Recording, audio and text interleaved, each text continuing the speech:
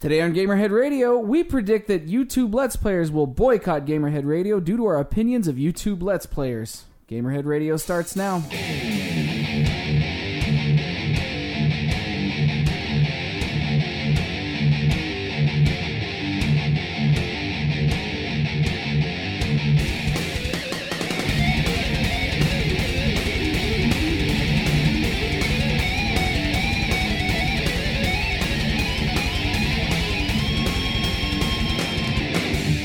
Hello and welcome to Gamerhead Radio. I am Jonathan Santiago, a.k.a. Fallon Flynn. We're being for villains, come on!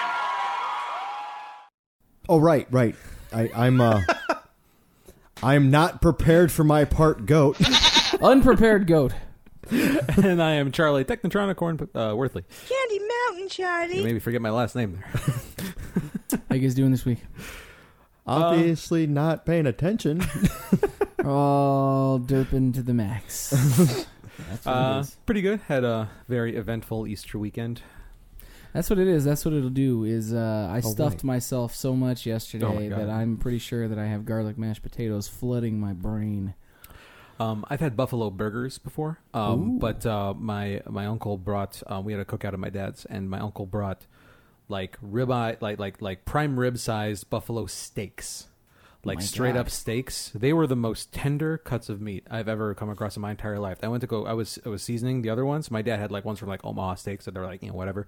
So I was seasoning those, and it was like, okay, there are these steaks. I went to go pick up the buffalo ones, and like they were so tender, like I thought they were gonna fall apart in my hands, like just melt. See, I was hosting Easter at my house. This is the first year as a family I've hosted a family event on my own, and we hosted family like 20 people there. And if you had told me that, I would have just left my own Easter party and been over there. And like, where are you at? I ran to the store to get some shit. I'll be right back. 2 hours later. I come home and I've got like meat sauce all over my face. They're like, where did you go? I was like, I told you I went to the store. Don't ask questions. Free sample day. It's true. It's true. Wow. Yeah, but they were delicious. But we lead completely different lives. I didn't realize it was Easter until about 9 p.m. yesterday. 9 p.m. yesterday. Yes. Oh. Yeah, that's different. Good job, I guess. I was like, what's with all these bunnies and people being together? Wait a minute. Togetherness and bunnies. Clearly, there can be only one. I'm like, either it's rabbit season or Easter. I got a 50-50 shot on this. Wabbit season. So, Charlie, what came out this week? So on April 7th, we've got Bastion coming out for the PS4, and then he raged a little bit. Dark Souls 2. You like that, huh? That's good. If you played the game, you understand that. Dark Souls 2, Scholar of the First Sin, coming out for PS4 and Xbox One. Etrian Mystery Dungeon, coming out on the 3DS. On the 8th, we've got Bloodsports TV, coming out on Windows, and Pokemon Rumble World for 3DS. What is Pokemon Rumble World? I have no idea. I think it's just one of those little add-on games. Got it.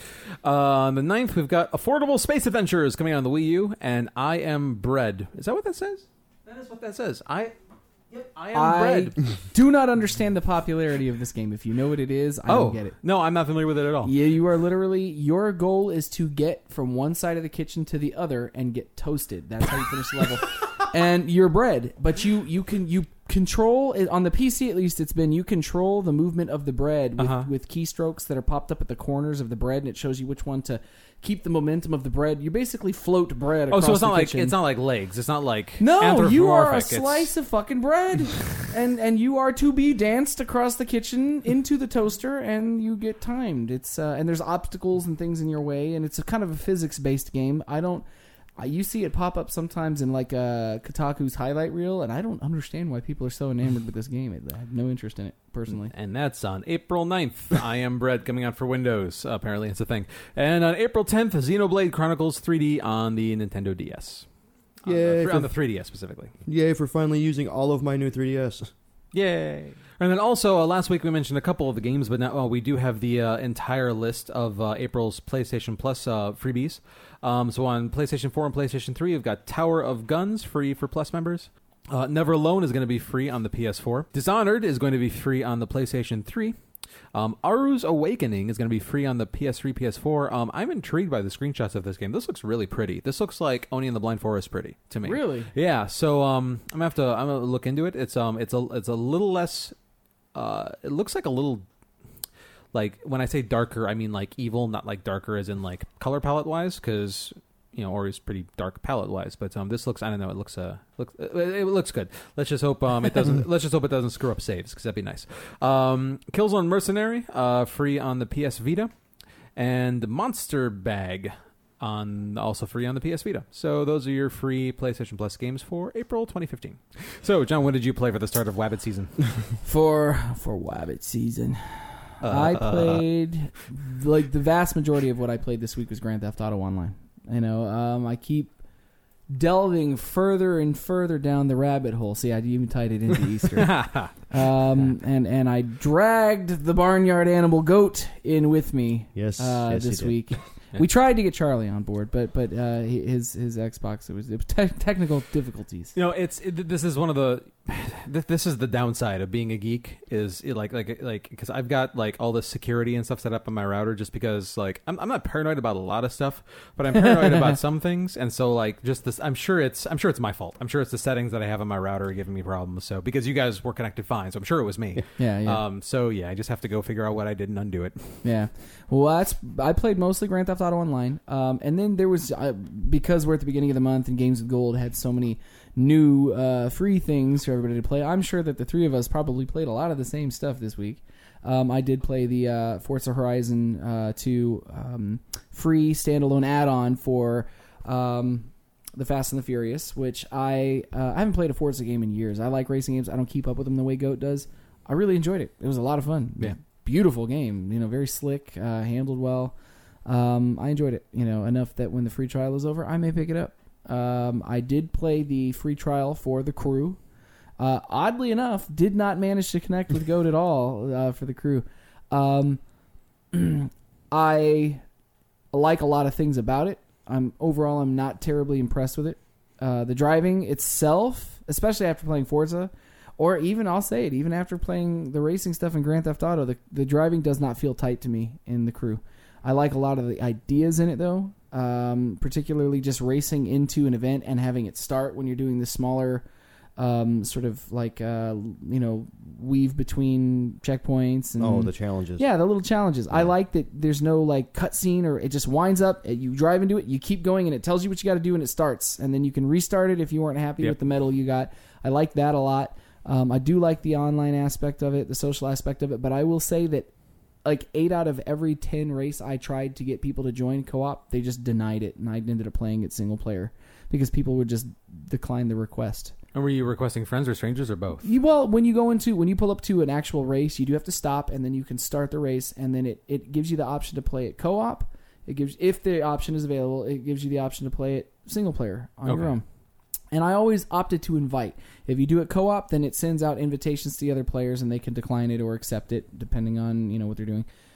Almost everybody declined it in almost every instance. I think I did it, tried it like 10 times, and I only got 2 people that ever took me up on it. So that was kind of disappointing.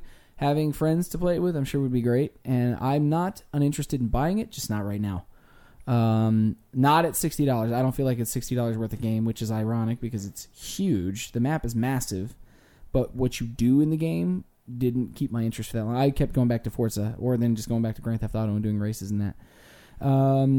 What else did I play? I downloaded the pool game that came with Games of Gold for the month. Didn't play it. It's sitting on the hard drive. I'm sure I'll play that a little bit this coming week. And I think that was it. I can't believe I had time to do that. I did play Killer Instinct for a little while, and that was it. That was it for me this week. Nothing too crazy. Are you excited about Mortal Kombat? So excited. I'm just counting down the minutes, man. That's one of the few games in recent times I've pre-ordered because I did go to Best Buy and sign up for their Players Club membership. Oh, I'm so excited. Yep. I got that coupon, introductory coupon, where you get money off on top of your 20%, and I'm saving that for Mortal Kombat. Nice. Yeah, that's Mortal Kombat. Excellent. What'd you guys play? Goat? That's about the same here. So went on a free-a-thon. To no one, zero listeners' surprise, I blasted through Forza Horizon 2, Fast and the Furious. Not just once. Yeah, I actually double dipped it. So I got 1,000 and destroyed the first one on the one, and then I realized that it also had come out on 360. So I went back through it. Did you really? Oh my god! Also, it's good enough to play. I just have a really hard time doing the strings, like the, what do you call them? The combo Skill strings. chains. The skill chains. Skill chains. I Yes, am yes. terrible at it Our unless I'm drifting. leaderboard, not the tout, but the tout No. is horribly askew. Yeah, no. Whatever do you mean? So, and I'm proud of Charlie, because we all know Charlie's not a racer, and with the Forza physics, he's an okay suburban driver. But he's when you got an iPad, a projector, three cats, four cats, all in the car at the same time, and you're driving, he's kind of distracted the female. So Yeah, that's fair. so then you put him in a sports car with real physics, and I can only imagine the hilarity and carnage that had happened to those poor people standing on the side of the road. Kind of like watching you fly a jet in Grand Theft Auto Online. Yeah, we'll get to that. We all have our shortcomings. Just trying to bring some balance. Yeah. to- But I was to the proud show. because he put up a 59,000 skill chain, which a skill chain in Forza is like, you drift and you jump stuff and you I got to get all the saw stuff. that. You got to get all stuff. It's just continuing to do awesome shit in your car. Meanwhile, I'm Chain timing stuff out at together. 6,000 point skill chains, and I saw yours pop up as a comparison to mine, and I was like, "The fuck am I doing wrong?" I'm almost certain that happened in a field and it was all trees. It was all landscaping. Which I don't understand why you get points for hitting trees, but okay, whatever.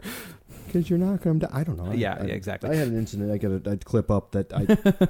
Yeah, there's like 7 straight miles of no trees in this area of Forza now from me hitting a T in the road at 200 miles an hour. But that's a whole other thing. So in comparison, though, John's got 6,000. I think you actually have like 18,000 to be fair. Yeah.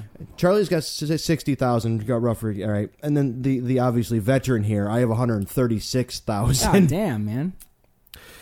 Yeah, I tried to do some of those challenges, not to cut you away from your segment just while it's relevant. I tried to do some of the challenges, the what do they call it, the bucket list challenges, where you have to do skill chain stuff, but in like open areas, like in like the shipping yard and like another ones, golf course. And the golf course. I couldn't get scores. I have no idea how to do that. That's where I kept making the mistakes. Was during the bucket list challenges. They were hard, man. Some of them were tough. It's because I found that I was getting pretty decent skill chains. Like as long as I have other drivers to like get really close to and cut off and do like the daredevil, the threading the needle, the scraping the paint, and like those challenges where all you have to do is like when you pass somebody, just get close to them. Like that I found that I was doing okay. Like as long as I was in a car that I could control. Yeah.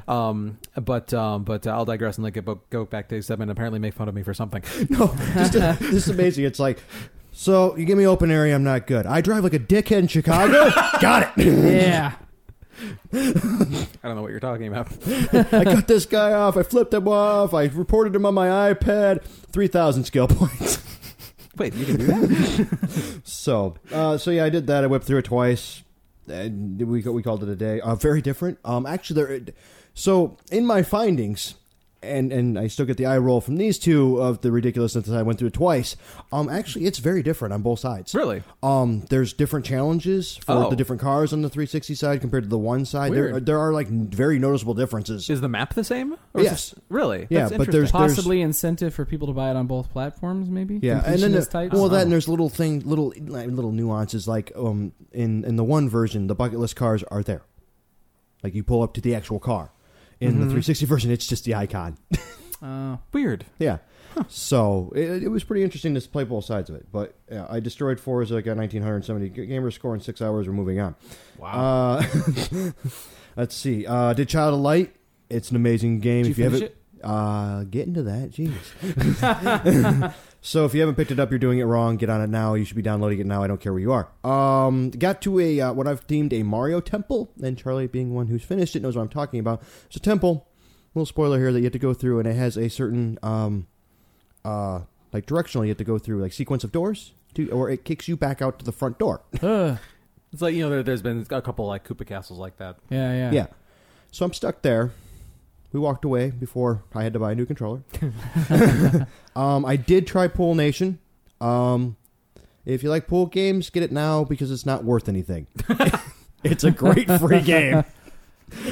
That's the most ringing endorsement of a pool game I've ever heard, and I'm not kidding. But not the 15, or was it 15 or 19? $15. 15? Don't do it. Get it free. Yeah. It's great. It's It looks pretty. It's a phone app that just happens to be on your Xbox. It's cute. It's fun. Don't buy it. Huh. Okay. I tried Terraria. Also, do not buy this side-scrolling pile of crap that they called Minecraft. Take Contra and Dig Dug and put it in a game. No. There. It is. I could see why people compare it, because I horrible. forgot I did play that a little Horrible. bit too, and I did play Horrible. Gears of War Judgment for like 5 minutes. Horrible. You also forgot that you played D&D Neverwinter, which I did. Oh yeah, shit! I did forget about that. Yes, a free God account. damn, there was so much game this week. It was awesome. It's D&D. It's an MMO. It's apparently on PC first. They dumped it down to Xbox for free. No, I'm familiar with an old game called Neverwinter Nights. This is not that, right? No, No, it's, this is D&D. It's Neverwinter. It's just called Neverwinter. Well, Okay. It's Dungeons made by and- Cryptic. Yeah, it's Okay. Dungeons and Dragons Neverwinter. Yeah. You're in the Dungeons and Dragons world. Exactly. It's a straight up PC MMO Okay. that they dumped on the Xbox Live, and they did a really good job for taking an Because entire I keyboard. played the original PC Yeah. version of it, and they did Okay. like directly port this game Yeah. from the PC. Oh, cool. Okay. And they shoved an entire keyboard onto a controller, and they did a phenomenal They job. did a really good job. Yeah, it wouldn't surprise me. Just I don't know if you guys thought to try this or not, but it wouldn't surprise me if you could plug in a USB keyboard to, Probably, the, yeah, 360 I would to the imagine. Xbox One and use that. That would help me with my chat window. Yeah. Well, if you have on your phone, you can put Smart Glass on there. Oh, and yeah. for pretty much anything that uses Phone or a tablet typing or Windows protocol. 8 computer. Yeah. Yep. Yeah. Yep. So that was fun. That's going to suck me in. If you follow me on social media, I put the screen up there and said no one heard from me again because it's Dungeons and Dragons, and my EverQuest It vein is good. opened wide open again. And I'm like, damn it. And it is the sort of thing that all three of us could play. The only problem with it being an MMO is a time sink for you, Yes. for Charlie. Yeah, yeah, that's not going to happen. So, and then There's some games where I would have, I would honestly say like I'm interested in this and we'll try. I'm not interested in this. Yeah, yeah, Yes, yeah. You don't strike me as an MMO type. No. no, this will be me and John thing. Yeah. You guys have fun. Report back. Yes. But to run it back, me and John did play GTA Online, as he said. And to follow up on John's little comment there, I'm great on land. We have figured it out. I am awesome on land. You give me a Y-axis, and it's over. I have not heard John laugh that long It was and loud hilarious. watching me, and I use the word "fly" in quotations very loosely. This jet, it was by far not even close to correct. It was one of the fighter jets, so it was crazy fast. And it was a 6-person flight race, wasn't it? Yes. And you just fly through a series of checkpoints. You know, some of them are tricky. At one point, they have you doing a full, like loop, and it's tricky to not like bank or turn the wrong way and lose the next checkpoint in the bank. You have to really keep a sense of spatial awareness. And I don't have it. I finished first place in that race, and I think you finished third, didn't you? Or fourth out of sixth. Yeah, something like that. So, but when you finish a race, you can spectate what other people are doing, and I just watched Goat repeatedly crash his plane into everything. It was so entertaining, and his like slightly frustrated but almost mumbly commentary on his failures was just as entertaining as watching him wreck. He was just like, well, the telephone pole there. Oh, shit. Well, that's okay. You know, it was entertaining. At one point, I went to make a turn, just a standard left turn, and I ended up upside down, weaving through buildings He did. to find a building. He found a building. But I mean, I took out a light pole. That's how close to the ground I was. Nice. we played. I think in the last 2 days, we've played a collective total of maybe almost 5 hours Yeah. of Grand Theft Auto Online. It's easy to get sucked into because it's so entertaining. Yeah. The first night we did I kind of ran him through the basics of how the online mode is set up, and then we tried a little bit of everything. I mean, let's do the short version because we could probably do an entire feature on what we did in Grand Theft Auto. We raced cars, various different types of races. We did flight races, we did boat races, we raced jet skis, we played tennis. Yes. We did not do. We haven't got to the firing golf range course yet. Haven't got to the golf course or the firing range or arm wrestling yet. No. Or darts. We have to get Or to darts. We went into the free mode where we got into the biggest insane adventure I've ever seen in my life. We chased this guy for like 2.5 hours. Trying Seriously? To kill him. Yeah. He killed Goat and I because in the free He mode picked me. you out could of just rampage. nowhere. But what he was doing was the most rat bastard thing I've ever seen in my life. He had a car that was kind of armored, and you couldn't really shoot it, and the slivers to shoot him inside the windshield are like little slits. Oh wow! Like Okay. Mad And Max slits. It's so hard to get through them. But what he was doing to cause such havoc was the worst part. He would drive up to, beside, or past you quickly and throw C4 out the window and detonate it. And just blow you to smithereens driving by. He wouldn't even fire a gun. He would just blow you to pieces. He started chasing Goat. Just like as soon as Goat would spawn, he would turn the car around and start chasing Goat. And Goat would run away from him. Do you by any chance happen to remember this player's name? I'm sure we could probably look back. Because I I think think it was I recorded some video of us battling him. Elite Tricky 87 sounds Yeah, right. it was rough. I would just love to know if he's a fan. that would be the icing on the cake of this story. Oh, it would be the best. Yeah, because if he's a fan, he would that. see Sir Goatsworth, and I'm a marked man at that point. right. Yeah, Yep. it's true. But what happened was, because I mean, really, if I don't truncate this, it could go on for a while. He kept killing Goat. I made my way over there. He blew my car up, so I had to run on foot almost to go get him, and then I stole the car. He kept blowing us up. And there was one instance where I was on an overpass at the airport, and he's on the ground below me, and he's stuck in the fence, and I'm shooting and chipping away at his health a little bit, and I see his arm out the window just throwing C4 up at me, trying to blow me up. And he blew up the car. He blew up my car. I got out. He kills me. And I get tired of dying. This is like the 5th or 6th time he's killed each of us.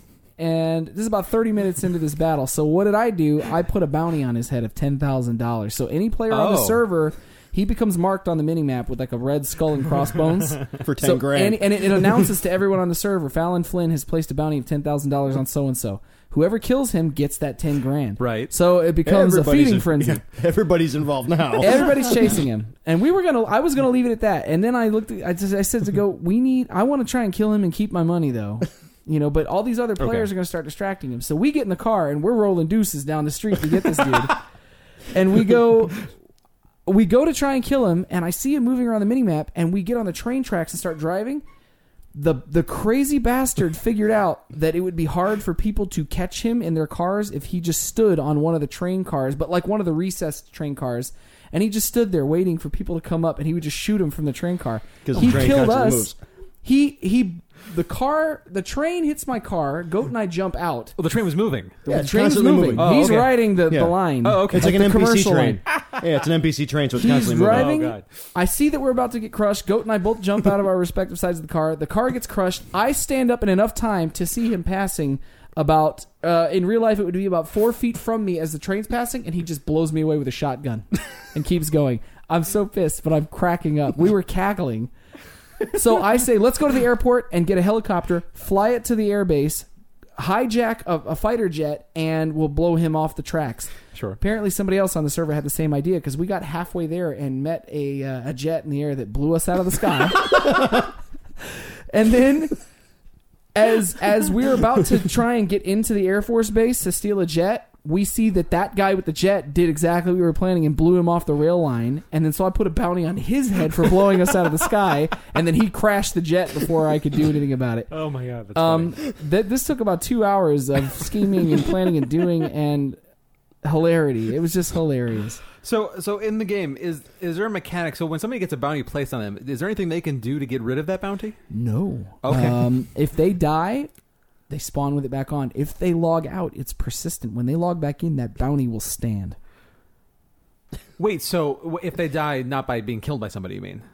No, it doesn't matter. If you die or log out, that bounty stays until another player kills You have you. to That's what I kill- mean. yeah, Oh, yeah, yeah. yeah. They If have you- to be if killed you- by another yeah. player. If you blow your Oh. brains out or blow up your car or something like that, nope. Excuse me. But so if you place a bounty on somebody and then you kill that somebody, is the bounty still there? Does he have to be killed by somebody other than No, you? if I kill him, then I get my money back and Okay. he's just dead. If they kill But him, if they get another it. player kills him, they get the 10 grand. Easy. And you get, to give you an idea of why that's worth something, the average, decent, multiplayer match wields usually between $6,000 and $12,000. Okay. So it's like doing a multiplayer's match worth of money making just for killing somebody. Okay. If you can kill him. You can get a Right. decent car for 10 grand. Okay. Yeah. For just finding a dude blowing his head off and going to get a Yeah, car. and so it's very entertaining, and that's just the wildness of the free mode. Wow. But that was one adventure we had. We raced That was- monster trucks. I mean, everything. That was no quest. That quest unfolded was- itself. that was- Self-imposed. An entirely natural, organic experience on Grand Theft Auto Online. It is hilarious. It's funny as hell. I'm gonna have to fix my issues Yeah. because I'm really upset I missed out on that. Yeah, it's okay. There's And we plenty can of run adventure to come. 3-4 deep. Like I got into a Jeep at one point. Apparently, you can get in. I get it. Like, so we get the military base, and John, being the great smooth fella he is, steals a military Jeep from a military base. There might be a little pissed that they want it back. Yeah. Oh, So it was- we're it under was fire. ugly. I'm running around trying to find him. He literally rolls up in this Jeep, and I'm like, "You stole a Jeep." He's like, "Get in." I hop in. Get in. They're right behind me, and we There's spilled like- out, man. There's like bullets flying past my head. I hop in the Jeep, and then I realize I'm in the back seat. Yeah, he's staring at the back seat because he's in first person. He's staring at the back seat of the driver's Why side. were you guys not broadcasting this? I think it needs to become a prerequisite that if we're playing GTA Online, we need to Yeah, be we're We're Start playing any broadcasting. kind. If we are okay, this is a pact we are making right now. Yeah. This is a gentleman's pact. Mm-hmm. If there's any multiplayer in any game happening amongst the three of us, we have to broadcast it. Okay. I think that's great. because the number of stories that we've had that we've been like, oh, why didn't we broadcast that? It just keeps on happening. We have to Yeah. nip that in the bud. Oh yeah, it's hilarious. yeah. And it's perfect. Like especially a game where things happen in Grand Theft Auto Online that you had no intention of pursuing, but it happens. Sure. It just happens. I got into a sniper battle with somebody that lasted 5 minutes until he finally shot me in the head. But it was ducking and weaving and hiding behind buildings and Like today, I was talking to John, and I'm like out of nowhere. You just hear me go, "Wait, what the fuck?" So I wanted to get a bike, so I pull up, minding my business. Sure. Get out of my car. I'll get this bike. Out of nowhere, some dude rear ends me and the bike, gets out, and I put 5 shots into his chest. yeah. I mean, it can go either way. And then the cops are on me, and I'm like, well, no bike for me. Get back in my car and leave. And one of the races we did too is like it's called Grand Theft Auto like mode, basically, not Right. just a regular like checkpoint race or point to point race or lap race. Okay. This race had like Mario Kart style power ups that you drive over and you can fire rockets at people or you Oh can my like. God. So I mean, they just there's so much variety in it, and I mean, you haven't quite played an online multiplayer race until it's a bicycle race with guns. It is as funny as it sounds. It is ridiculous. We No, did a I believe parachute race where everybody has to like dive through the checkpoints and race through parachute points, and then at one point you have to cut your chute and fall farther to the next checkpoint and then open a reserve. Goat had a hard time hitting the checkpoints, so he just he jumped out of the plane and fell flat straight to his death. And he was just like, I can't hit these checkpoints. And what did you do? He's like, I just died. bounced off the ground. And there's just so much variety in it. It's Are ridiculous. these all things are these things people just come up with to do, or are these actual game modes? These Those are are actual actual game game modes. Wow, yeah. okay. If That's there is a type of game that you play in the single player mode, like a type of event that you do, you can do all of that stuff online, Okay. all of it Noted. with other people. And we even discovered that there are non-Rockstar made multiplayer maps. You can create and edit maps and upload them for use for public use. Crazy. Yeah, one of them was ridiculous and insane. He built a ramp that was like 20 sheets of metal connected that goes straight into the sky and over the ocean. It was just insane, this jump. Interesting. Yeah. Coach, you play anything else? No, that's it. Okay. What'd you play, Charlie? Well, not as much as you guys. I'm actually jealous of the gaming week you guys have had because mine was nowhere near as interesting, primarily because of a gigantic bucket of fail I had with Call of Duty Advanced Warfare. Uh-oh. So GameFly sent me a nice little email and said, restart your membership for $1. And I'm like, oh, okay, there's like 3 or 4 games I kind of want to check out, but I'm never going to buy. So sure, I'll see if I can blow through them in a month for $1. Why not? I got my copy of Call of Duty Advanced Warfare in the mail for my Xbox One. And I put it in, and I installed it. It's like a 45 gig game, so like in like half an hour later, it was finally ready to play. Started the game up, and the intro cinematic, where it's just simply showing the logos of the company that worked on the game, started to skip. And I was like, huh, okay. So got into it, and the attract reel, that runs when you're sitting on the pause screen, and then it goes to like a movie that plays. Yeah. That was free. So went through that, and the same thing was happening. And finally got into the gameplay to where I'm actually in game. And this is at this point we're playing off a game that's installed to my hard drive. And it was still doing the same thing. And so what was happening is that I would say probably consistently about every 2 to 3 minutes, the entire game would just hang for about 10 seconds. And it the first thing it made me think of is like dirty disc, like fingerprint on the disc. It's a rental, so I mean, like that's the first thing that popped in my head. Popped out. No, the disc was pristine. It was perfect. So I popped it back in just to see if maybe it was worth it. I like completely restarted my Xbox. No, same thing. It was just Weird. It was completely unplayable. I popped online and I Googled as you do, and I found like a smattering of people like complaining about like freezes and things like that. But it was like the game would freeze and like quit out.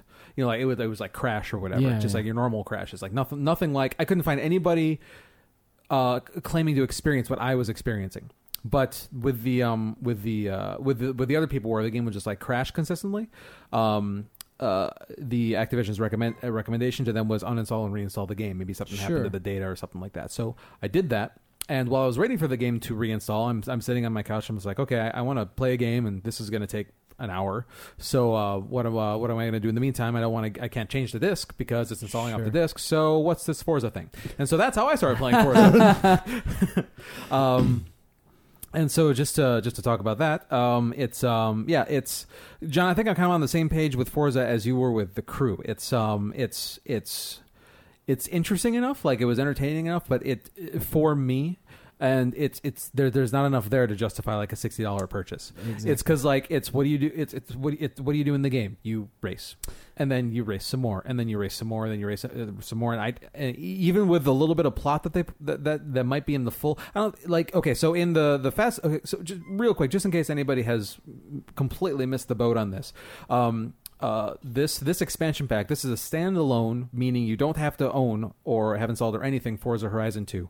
But they're still calling it a standalone expansion pack or add-on or whatever. It's based around Fast and the Furious, and apparently the cars that you're stealing in the game are the same ones that you have to steal in the movie. I guess it's tied into that to that extent. Mm-hmm. But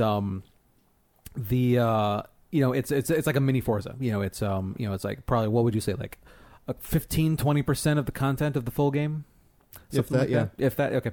And currently, I believe for a couple more days, as of the recording of this podcast today on April 6th, I think through the 8th or the 10th, I think it's still through the 10th is available for free, and then after that it'll be $10. Yeah.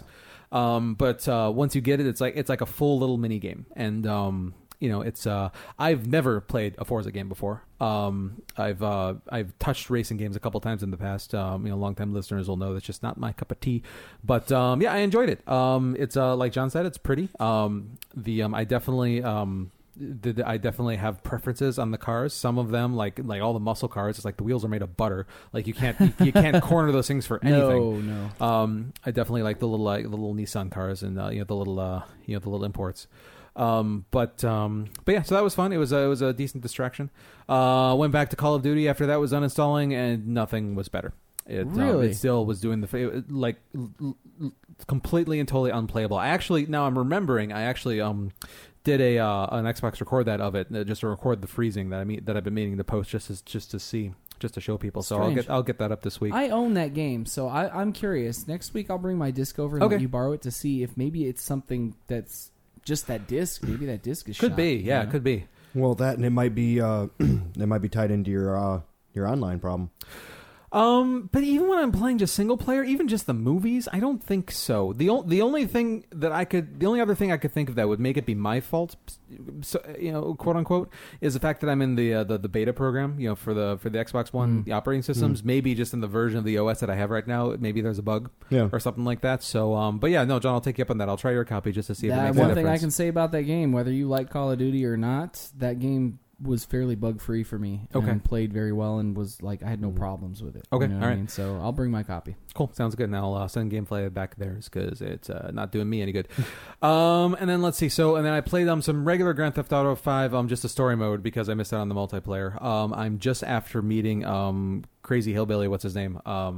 Trevor. Trevor. Yes. Man, the introduction of that guy. I mean, like batshit crazy. Yeah. So spoiler alert, just because I want to talk about this with you guys, because I believe you've gotten this far because you ran into him, and John, you played through the story, right? I've completed the game. Okay, excellent. So spoiler, if you haven't played through this far of meeting Trevor this far in Grand Theft Auto 5, skip ahead probably 2 minutes or so. So the way you're introduced to him is that he encounters one of the guys from the one of the expansion packs for Grand Theft Auto 4 from the Lost Motorcycle Club. I can't remember the guy's name right now. Yeah. But so Johnny, I think is his name. Johnny, yep, Yeah. that's it. And the introduction is basically the first time you re-see this guy after the prologue is that he's screwing Johnny's girlfriend like over the kitchen counter, and then like walks outside, and then they start to talk, and then like just to really show you how insane this guy is, like Johnny like says like stop screwing my girlfriend, and like he gets, I don't think he gets as mad as I think he should have been personally. Yeah. But long story short, Trevor takes so much offense to Johnny objecting to what he was doing that he literally stomps his skull in. Yeah, he kills Yeah, that character. kills that guy. From the expansion. Yeah, which, I mean, good touch, Rockstar. Really drive It the was point home. awesome. Yeah. But I that was an oh shit moment for me. Yeah, it was.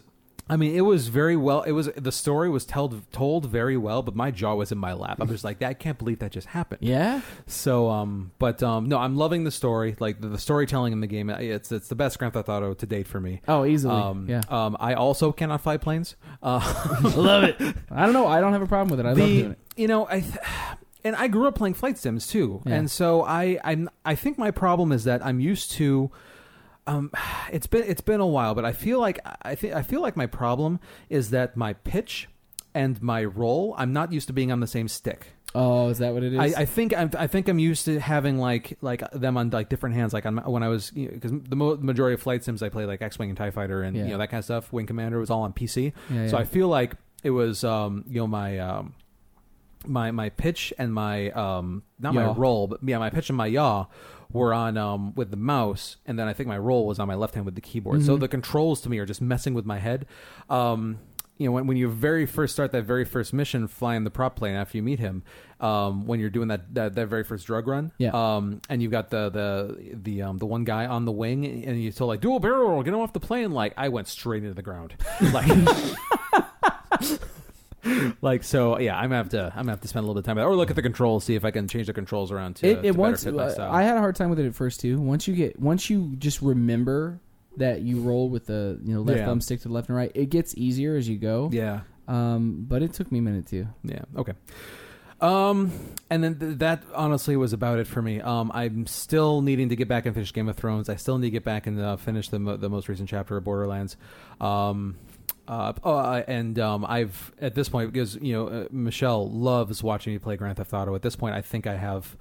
I think I can officially say that I've shelved Black Flag at this point until I'm through Grand Theft Auto, because That's amazing. She loves watching that game so much, and so Wait until you're playing it online with us. Oh, it's jeez. going to be hilarity. All right, so that's about it for me.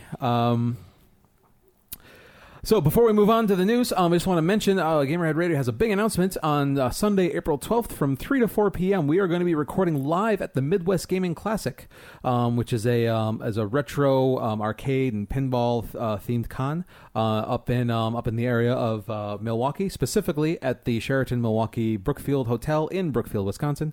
Their description of themselves is the Midwest Gaming Classic features home video game consoles, both retro and modern, pinball machines, arcade video games, computers, tabletop gaming, crane games, collectible card games, and air hockey, and more. So it's really an anything goes gaming convention. So we're going to be there, like I said, on Sunday from 3 to 4. Tickets for only that day are only $15. The con runs from 10 a.m. to 5 p.m.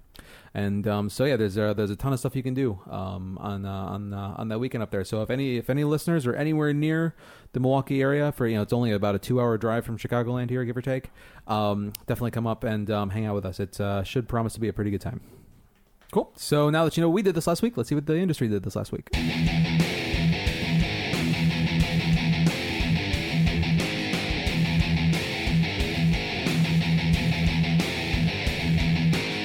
Coming in at number 5, big YouTuber says he won't cover Nintendo anymore.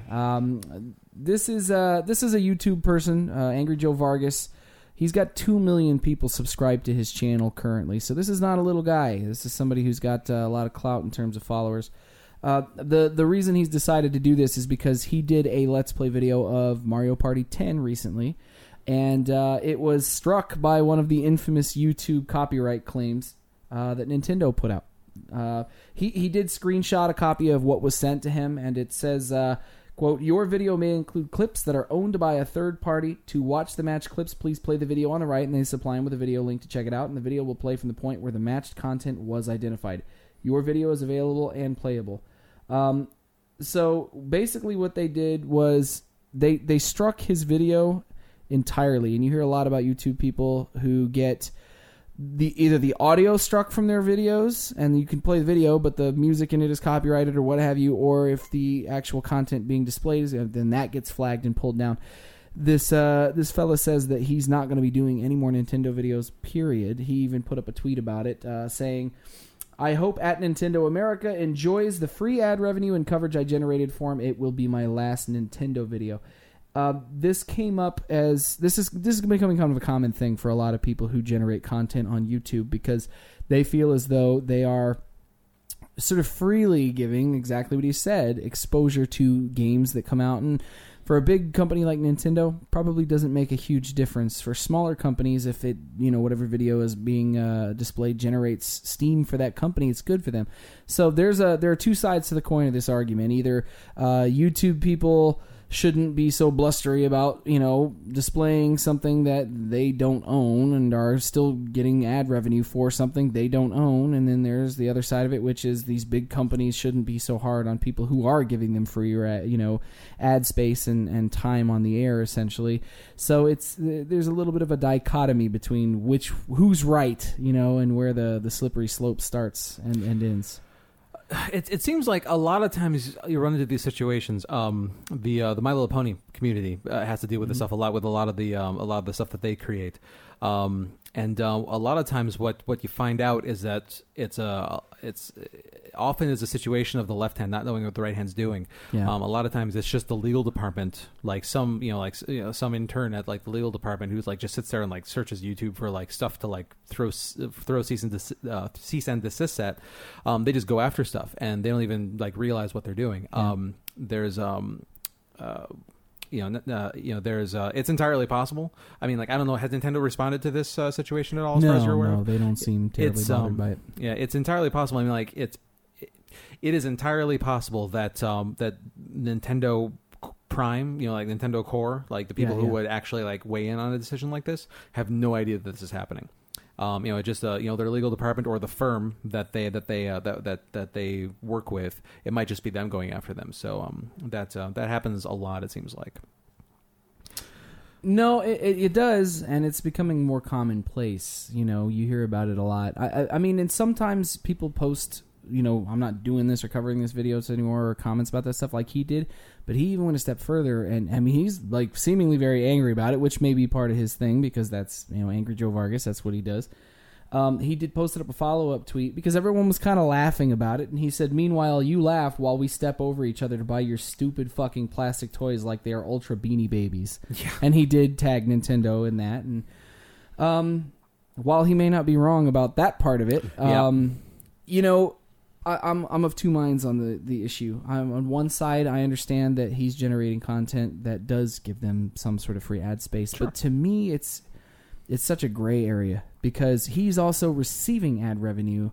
With 2 million subscribers, I guarantee you he's receiving a big check for ad revenue through YouTube for something that doesn't belong to him. And if you're going to receive ad revenue for a game that doesn't belong to you, of which you are providing content, yes, in the way that you narrate or discuss what's being shown, but you would have no content to generate based on that if the game itself were not produced.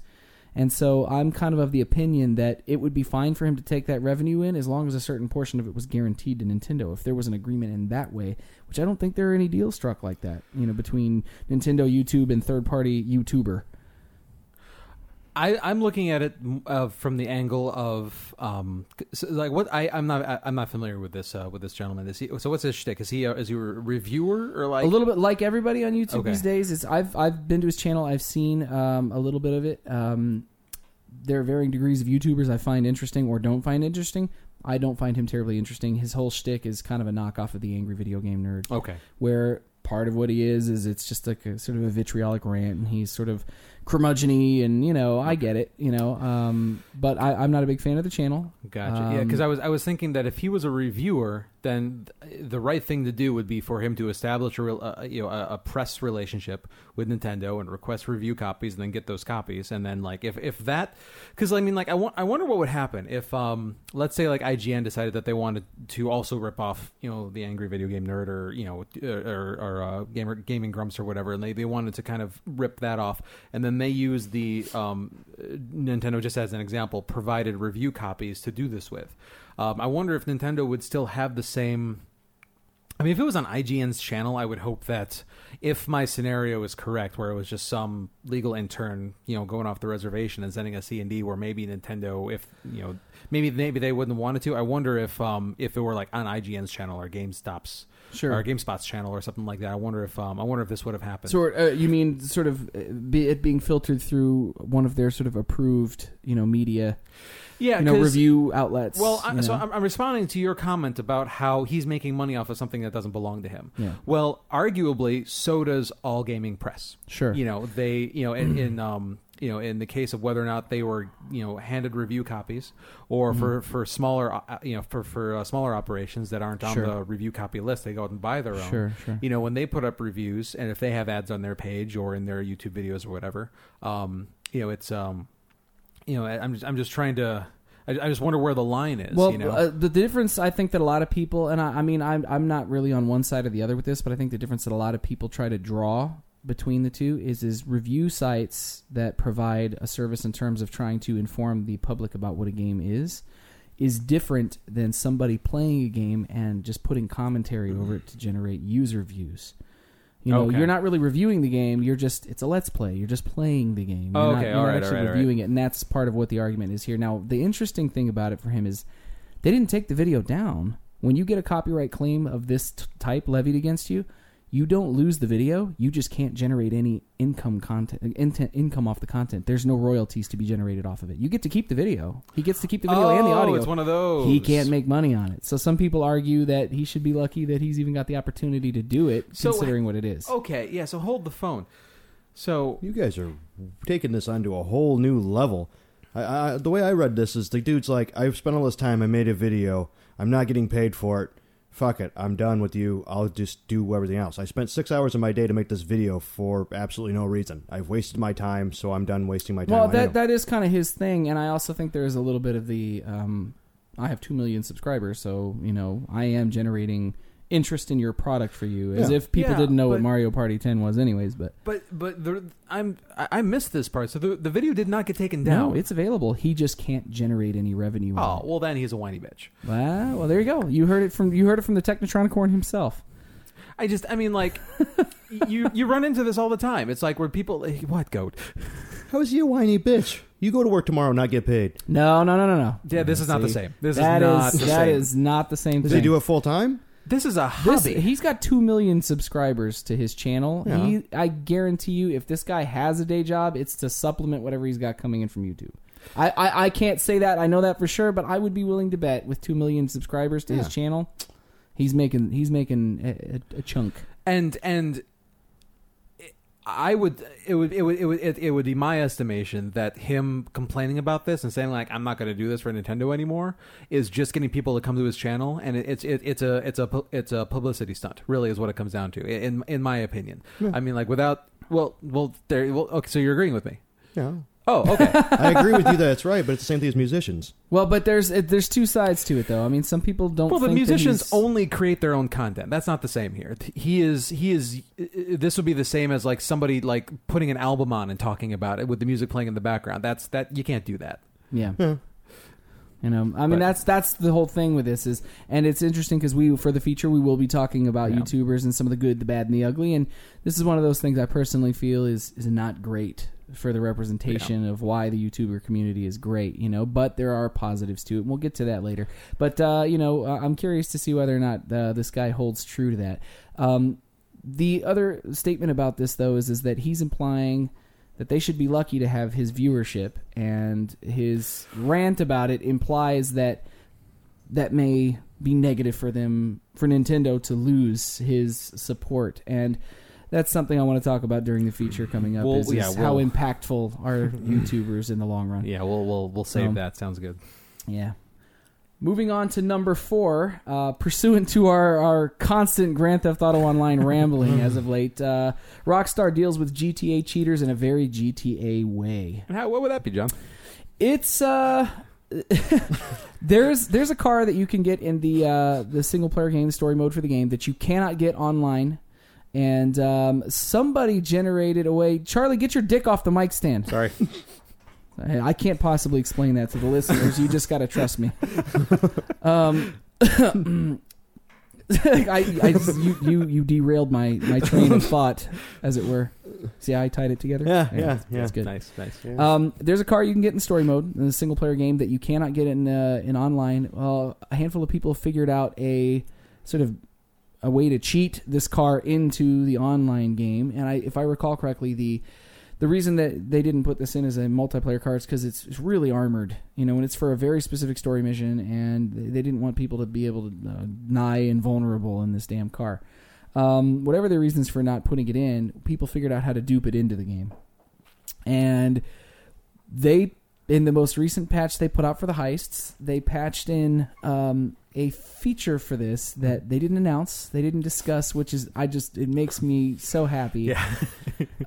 So many game companies do not react to people cheating in their game. They almost take a sort of like, well, the game's out and we're not going to spend any more money on anything for it. So that's gamers. Gamers will be gamers. Yeah. Shit's broken. Oh well, it's part of the experience. Work around it. Try not to play with those people. Report them if you see them. Right. That's as far as they go. No. Rockstar did the Rockstar thing, man, and made sure that people who were doing this got a little present. So what happens is, and there is video of this online if you want to look it up, you can check and drop the car onto the map, and it looks like a regular car that you call in, like your own vehicle.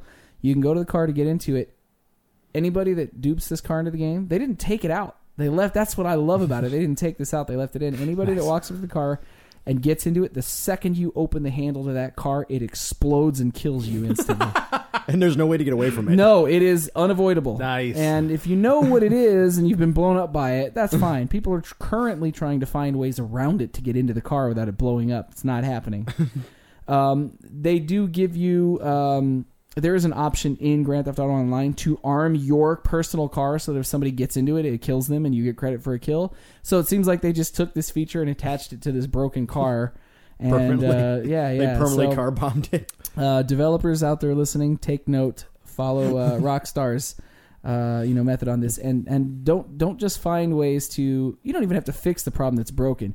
Just break the problem for the people cheating and make it painful for them. Very classy, Rockstar. Very much appreciate your method and approach to this. Bravo, Rockstar. Hey, bravo. Good stuff. Yes, fast. See, now the only thing I wish they would have done is they would have taken it a step further, and you had to pay like a double, like twice as much for the insurance claim for blowing up your own vehicle for insurance That fraud. would be awesome. Well, they did. Got fined for insurance fraud. Exactly. Just pops up insurance fraud, $20,000. You're like, oh. That's awesome. There was an update to the story, though. It wasn't just that the car was overpowered. The reason that Rockstar didn't want people having it online is because this car is called the Duke O'Death. The Duke O'Death is the car that you get for upgrading from the last gen GTA to the current gen GTA, which I did, and I don't have that car. Oh, I gotta look into that shit. oh, interesting. So, just so you guys know, anybody out there cheating to get that car, It buckle is up na- and get a helmet. well, It's and about that to works get out ugly. nicely. It is now aptly titled. Yeah. That is true. So that's it. Yes, don't cheat. Beware. Or do and expect to be screwed with. That's right. Coming in at number 3, Bandai Namco opens up its classic IPs for indie development. It's kind of cool. Bandai Namco has decided to let people take their beloved classic franchise games and kind of turn it into an indie revival for their series, which is funny because just last week we were saying, stop playing with Pac-Man and Donkey Kong and all these other characters from the 8-bit era. We're not going to get our way on that. Nope. But we will get a new Ice Climbers. Oh, God. Hooray. Well, a lot of people expected if they were going to let this happen, that it was going to be, a bunch of their, like, dumpy, back shelf titles. Yeah, No, all nope. the C-listers. Not so Not at much. all. And all that developers need in order to do work for these franchises is just pitch to Bandai. And Bandai Namco and see if they accept. They don't have to accept.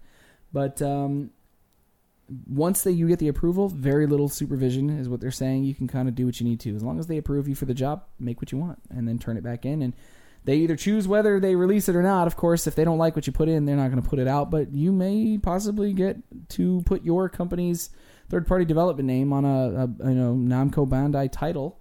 And so they're putting out a total of 17 franchises available for this right now. It's Pac-Man, Galaxian, Xevious, Mappy, Galaga, Dig Dug, Tower of Duraga, Battle City, Star Luster, Tower of Babel, Adventure of Valkyrie, Sky Kid, Dragon Buster, Shadowland, Ginpei Tomaden, Wonder Momo, and Wagonland. So a variety of stuff to choose from if you want to develop on it.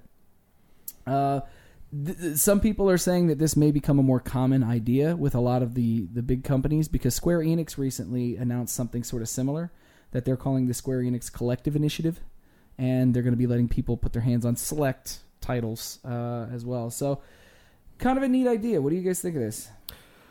I think it's pretty cool. I definitely would like to see more of this. I would like to. I mean, like, yes, we are talking about very, very classic, not new franchises. You know, these have been around for quite some time.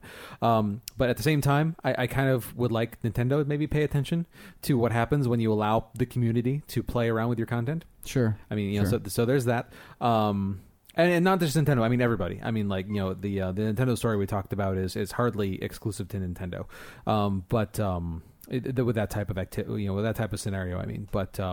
Just in general, open sourcing stuff like this and allowing the community and people to create and experiment with it. And with the way that they're going about it, it's like you do kind of have you do have to ask for permission and like kind of tell them what you're planning to do, as opposed to just like having it be like true open source. I think they're going about it a really smart way. Yeah, it's cool. I mean, I'm sure that they will allow people to develop sort of on bigger platforms or better platforms, but for now, probably I would imagine from a take it safe sort of route, they are wanting the people who do develop these projects to keep them small and focused to start with. And it seems like they want people to primarily develop them on smartphone apps, browser games, and network devices. So my guess is it's probably a testing ground to see whether or not people can handle the responsibility of being given these bigger projects on bigger platforms where they may have more impact. But kind of a cool idea, man. I hope more people start doing it. Yeah.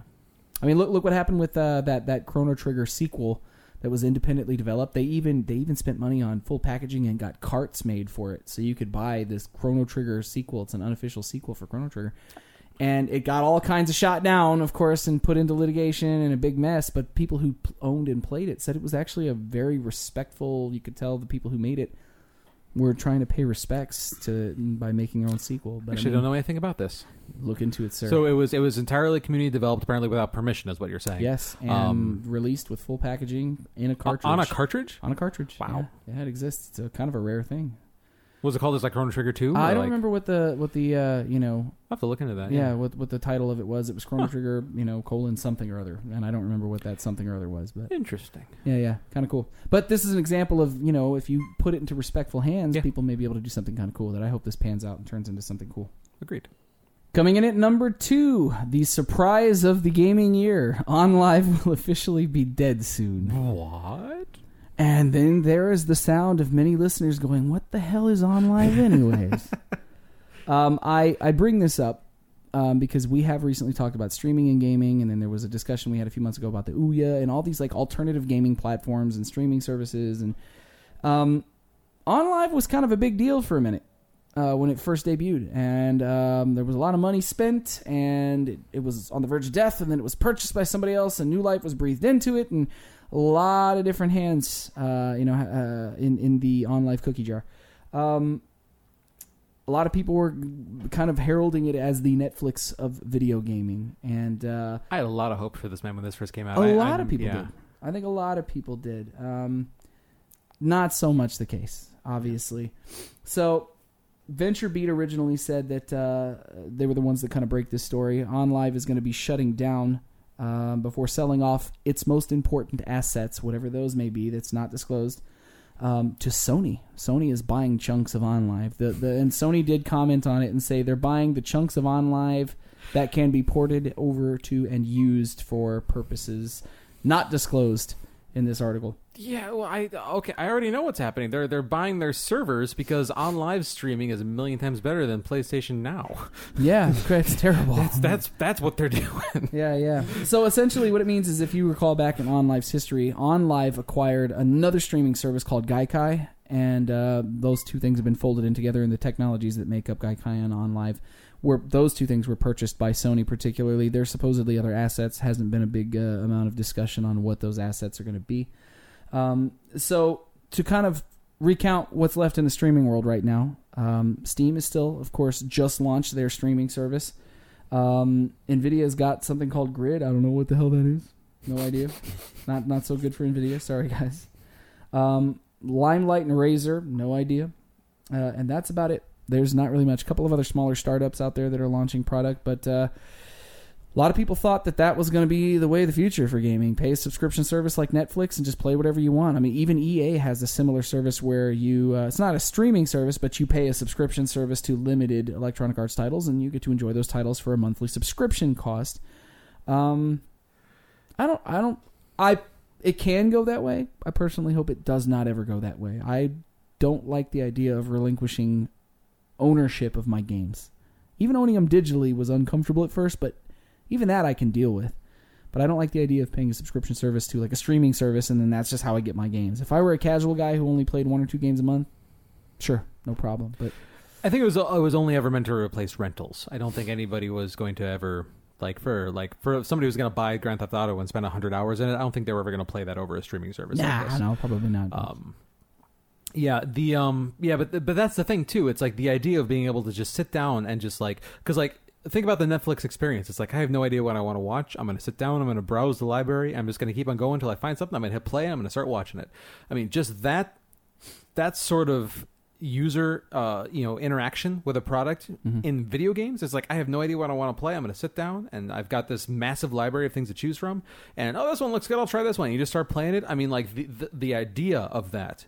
It's extraordinarily compelling. Sure. But I think they were ahead of their time was their main problem. Yeah, sure. Because OnLive, they had their own little like micro console, I think they called it. They did. They had and then they were built into some other services, and you can run it as a client on your computer.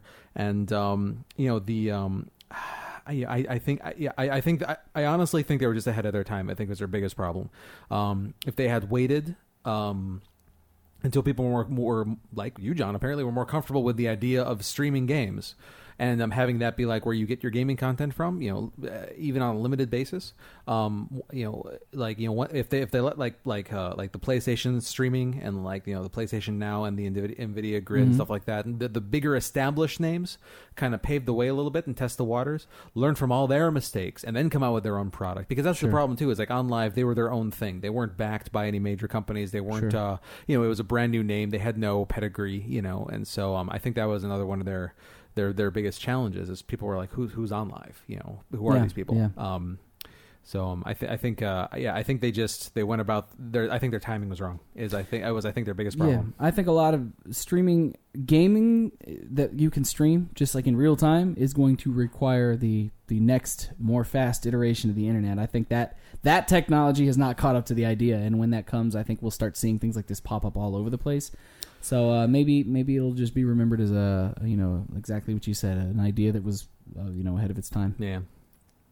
Go, did you ever try OnLive, anything like that? No. I like the idea, but I'm completely in agreement with you guys. Like, as soon as if they would have went the way and like GameFly would have bought into them and started GameFlix, right? They would have been golden. Yeah. Whoever does it though is going to make a fortune when they do. Yeah. Whoever pulls it off. Yeah.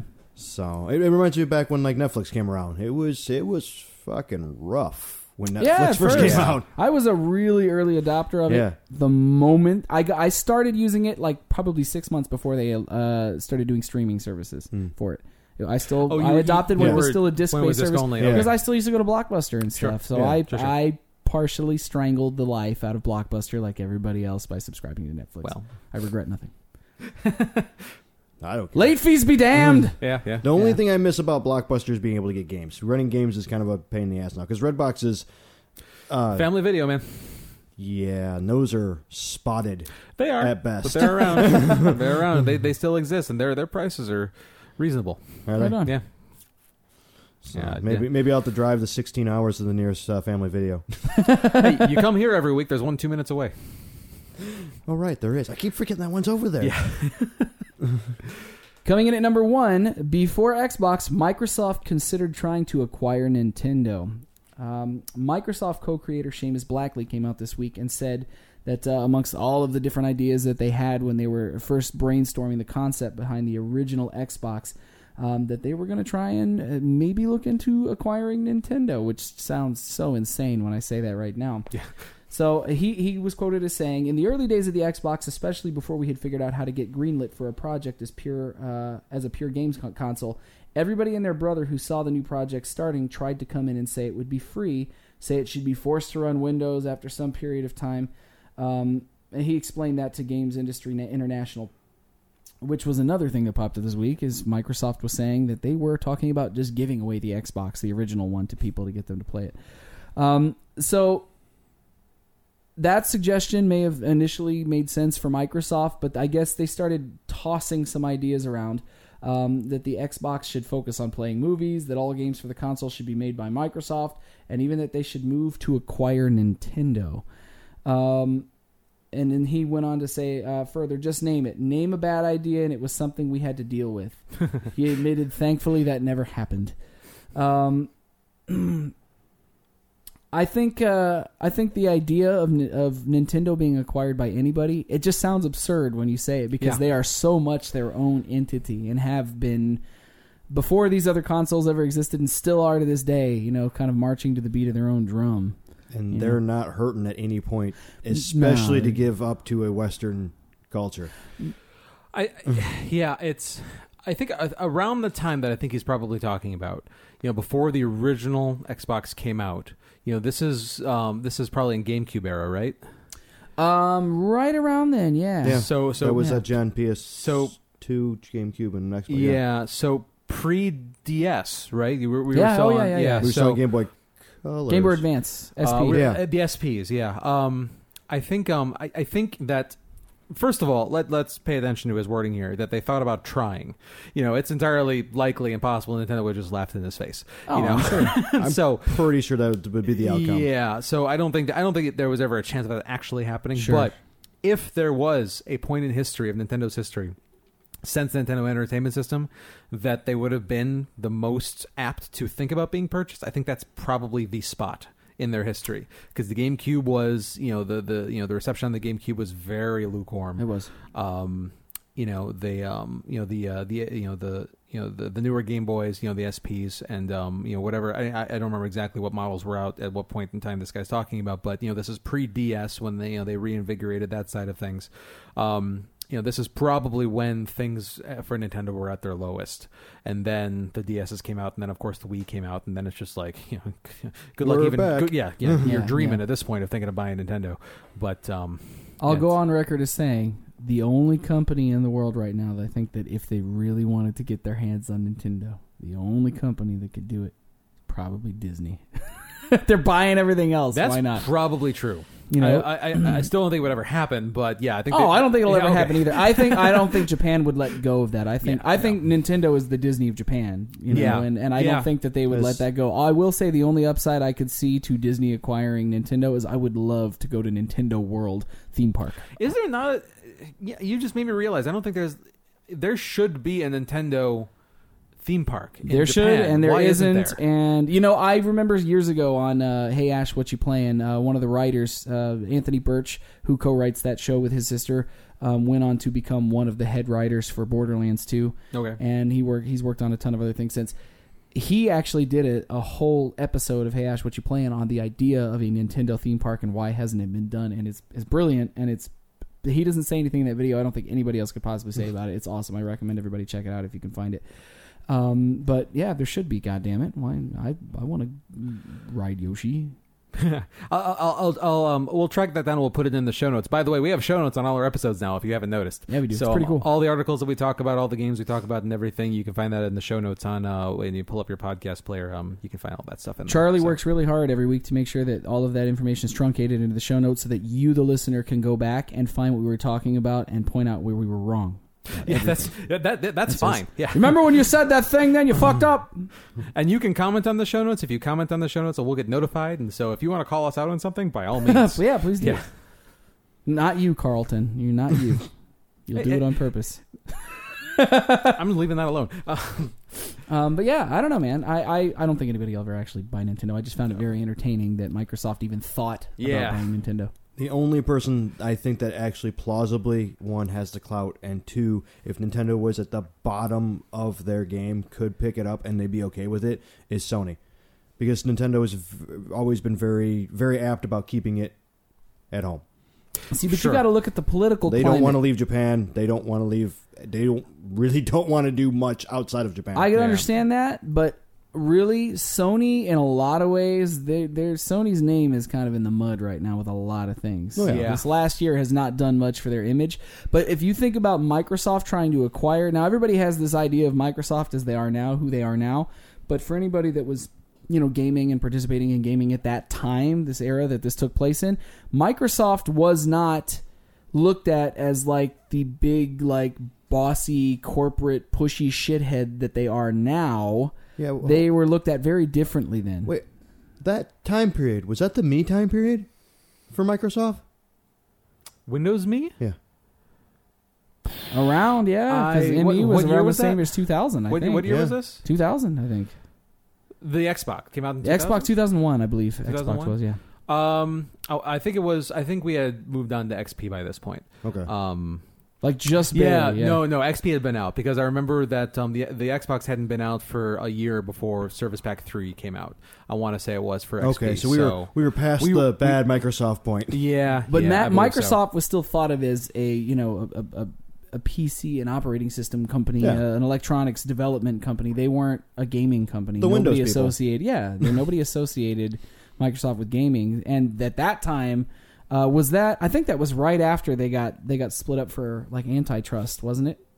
But who was? Parts of Microsoft, didn't they get split up, broken up? They didn't get split up. They got heavily regulated. The company wasn't like cut up into pieces. But they were smacked around a bit for like making Internet Explorer the default browser like everywhere. Like they had some judgments passed against them, but the company wasn't cut up. But no, just quick fun fact about Sony. If you know the answer to this, don't say it until I've asked you both. What do you think Sony's biggest source of profit is? Do you know currently or in its history? Currently.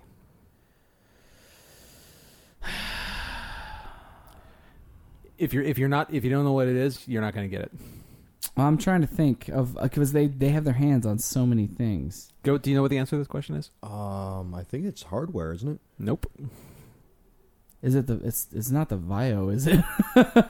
It has absolutely nothing to do with any sort of electronics. Really? Insurance. What? Yeah. That is Sony's biggest source of profits. Is they are an insurance company in Japan. What the hell is that? Yep. Well, that's convenient. When they go through your house, they already have the UPCs on file. Plot twist. Wow, Would you like Sony insurance in your Sony PlayStation? Yeah, it's cool. We already have Good your... enough. So they're just as crooked as the insurance companies over here. They're just in Japan. They do it. That's very interesting. That's I would never awesome. have known in a million One years. company: house insurance, car insurance, home entertainment system, gaming system. The reason I asked Lifetime was I was going to say Walkman. It was clearly Talkboy. Clearly. Yeah. Oh my God, I forgot about that abomination. Moving on. I can't think about the Talkboy without thinking about Home Improvement or Home Alone. Yeah, that's true. That might be responsible for all 10 units that they sold. That movie might be responsible Hey, for it. wait, I know one. I don't know where it's at the moment, but I know of one. Mm-hmm. All right, that's going to do it for news this week. Buy Sony insurance. So yeah, let's go ahead and return to our conversation earlier about YouTube and Let's Players and whatnot, because I think we have some more to say on that topic.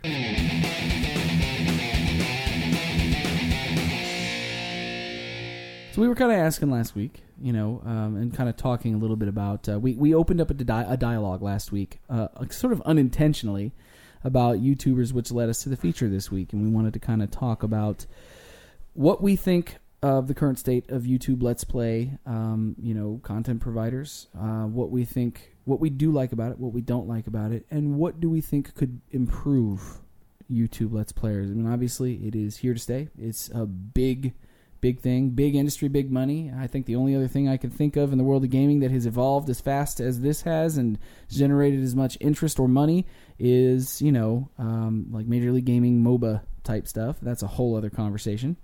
What do you guys currently think of YouTube Let's Play channels, which can include not just Let's Plays, but a lot of those content providers do reviews or walkthroughs or a mishmash of content or streams like we do. Sometimes they'll upload their streams from Twitch. What do you guys think of this stuff? I'm split. I'm a 50-50 player on this. I like the fact that like I can drum up YouTube and be like, oh, I don't know much about that game. Let me see it in the raw form, not like the trailer. Hey, buy our game. It's the greatest thing since sliced bread version. The actual raw material, and be like, okay, I can make my own decision if I want to purchase this or not. Sure. On the other side of it, it's very show busy.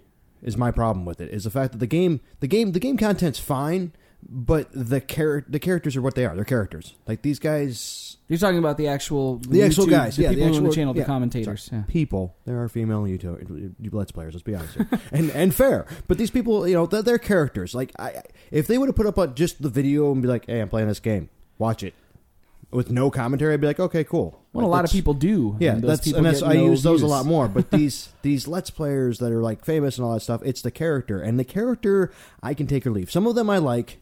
Like Diamond Minecart, I like him, but it's Minecraft. He's very funny about it, and let's be honest, there's room for commentary in Minecraft. Yeah. But like PewDiePie, the guy's a joke. Like him himself is just a joke, and I can't. There's like very little game there. It's just him being like, I've watched Jackass, man. I don't need to see it in video games. Thanks. Yeah, I feel like there's two very distinct camps of let's players and Twitch streamers and things like that. It's they're the people who are genuinely doing it. Like there's the good camp, the camp that I like. They're the people who are genuinely doing it as like a public service. It's like I'm going to play this game and I'm going to kind of talk about it, and I feel like I'm coming from a place of knowledge and experience, so that the things that I'm saying and the point that I'm making is it has weight to it, and so I'm doing this for you guys so you guys can find out more about this game, kind of like what Goat was saying.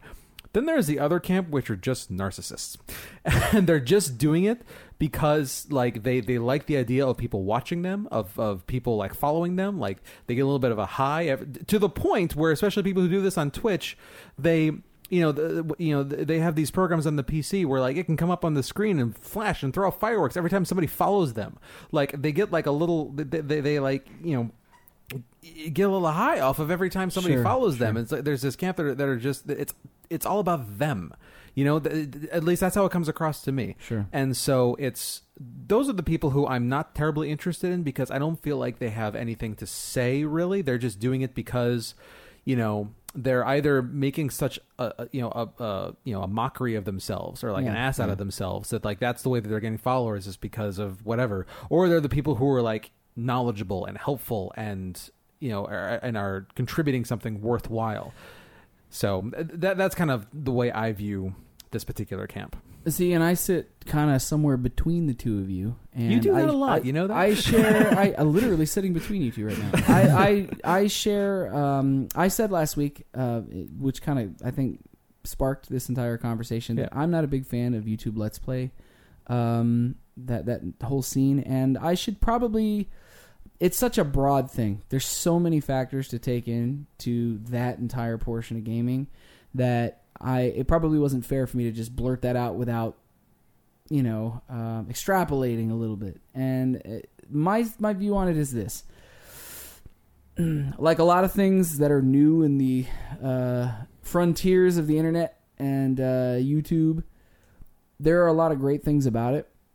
But I think that like everything else we've talked about on like app stores for games and in-game app purchases and microtransactions and stuff like that, my problem with most of the YouTube Let's Play content is that it is non-content. You have to sift through a sea of garbage to find anything of any quality. There is no shortage of quantity for virtually anything in the world of entertainment, not just video gaming. But I personally feel that there is a big deficit of quality. And some people might think that that's a nose in the air, elitist, snobby. And that's not at all it. I have a love and a passion for video gaming, and that includes every facet of it. I do believe that YouTube Let's Play stuff, because I have watched it unfold with everybody else from the get-go, I do feel that the initial attempts at this were very earnest shots at, I'm going to play this and you can enjoy and watch it and play along and watch along. But I do think it has kind of gone in the direction that Charlie just mentioned, which is there's a lot of narcissism associated with it. I do think there is a third camp that you did not mention, though, and that is the camp who probably doesn't play into the narcissism of it, but have garnered enough subscribers that if they lose people, they lose money. Like, some of these people have quit their day jobs. This is what they do to fund their life. So it just essentially becomes the job that replaced their job. Now, what bothers me about this, and the example of we talked about PewDiePie last week, I know that guy ends up being the YouTube Let's Play punching bag of the internet. And I'm not trying to focus on him specifically. I'm using him as an example because he's got so many subscribers and he makes so much declared money from YouTube. I was to say, he's got 65 million subscribers. We can punch at him a little bit. Look, here's the thing. He punches himself, too. He's gone on record as saying, I wish I didn't have this many followers. I wish I had, 5 million, which, is still a lot, but huge. But the thing is that the only thing that bothers me about it, and which begs the question, who do you guys think are the people patronizing YouTube Let's Play services primarily? If you had to pick an age range, who do you think is primarily patronizing these? And I ask for a reason. I think it's younger kids. I think it's younger people. I could see YouTube Let's Play videos serving a couple of purposes. Trying to make sure that you get an unedited idea of what the game is before purchasing it, to make sure you're not getting a Ubisoft-style E3 vaporware demo.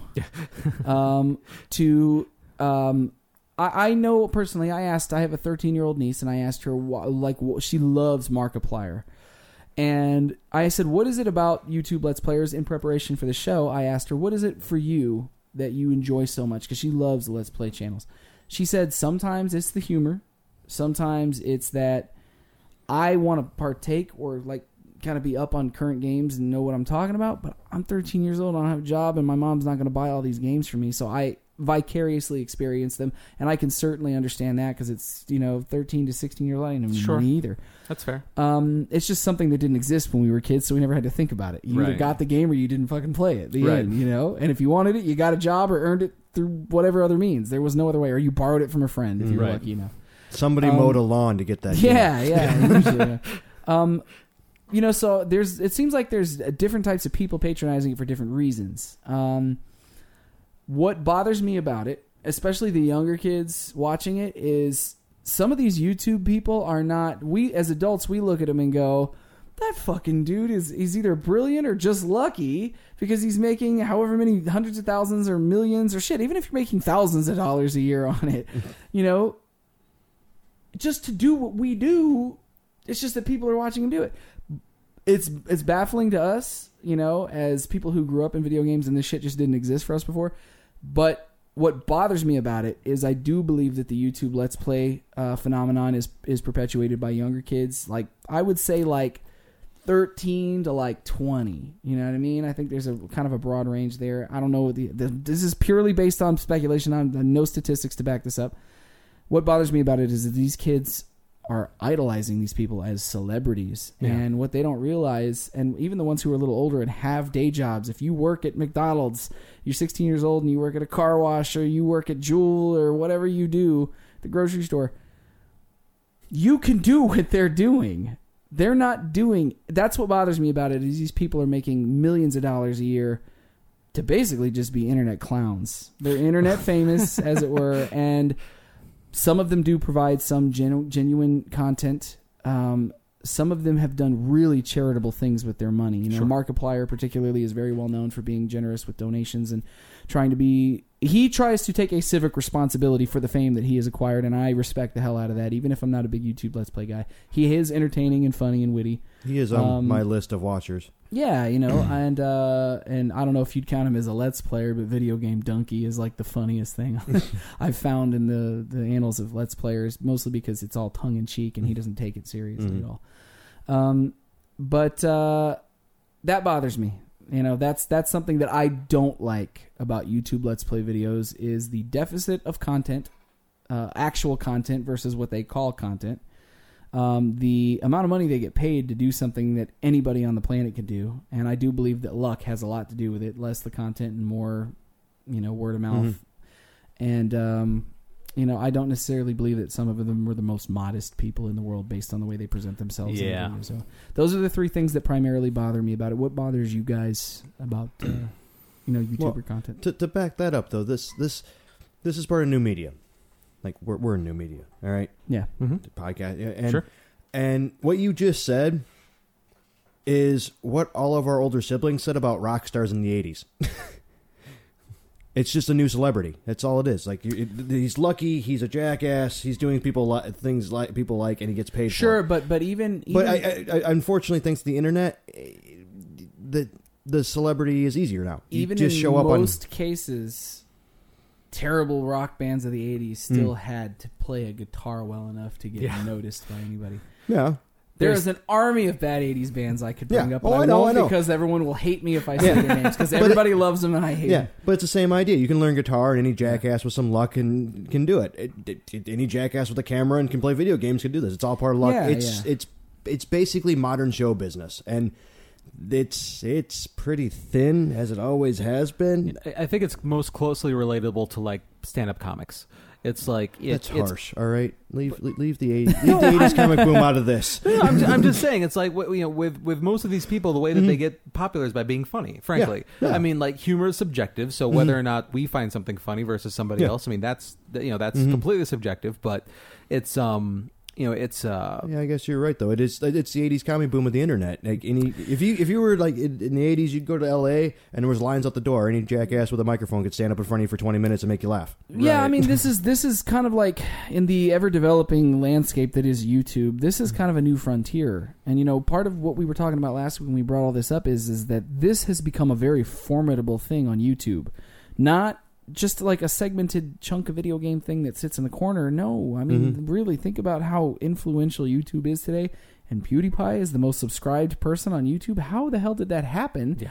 I mean, good for that dude. I've heard he's a pretty nice guy, and he's actually a pretty modest guy in his personal space.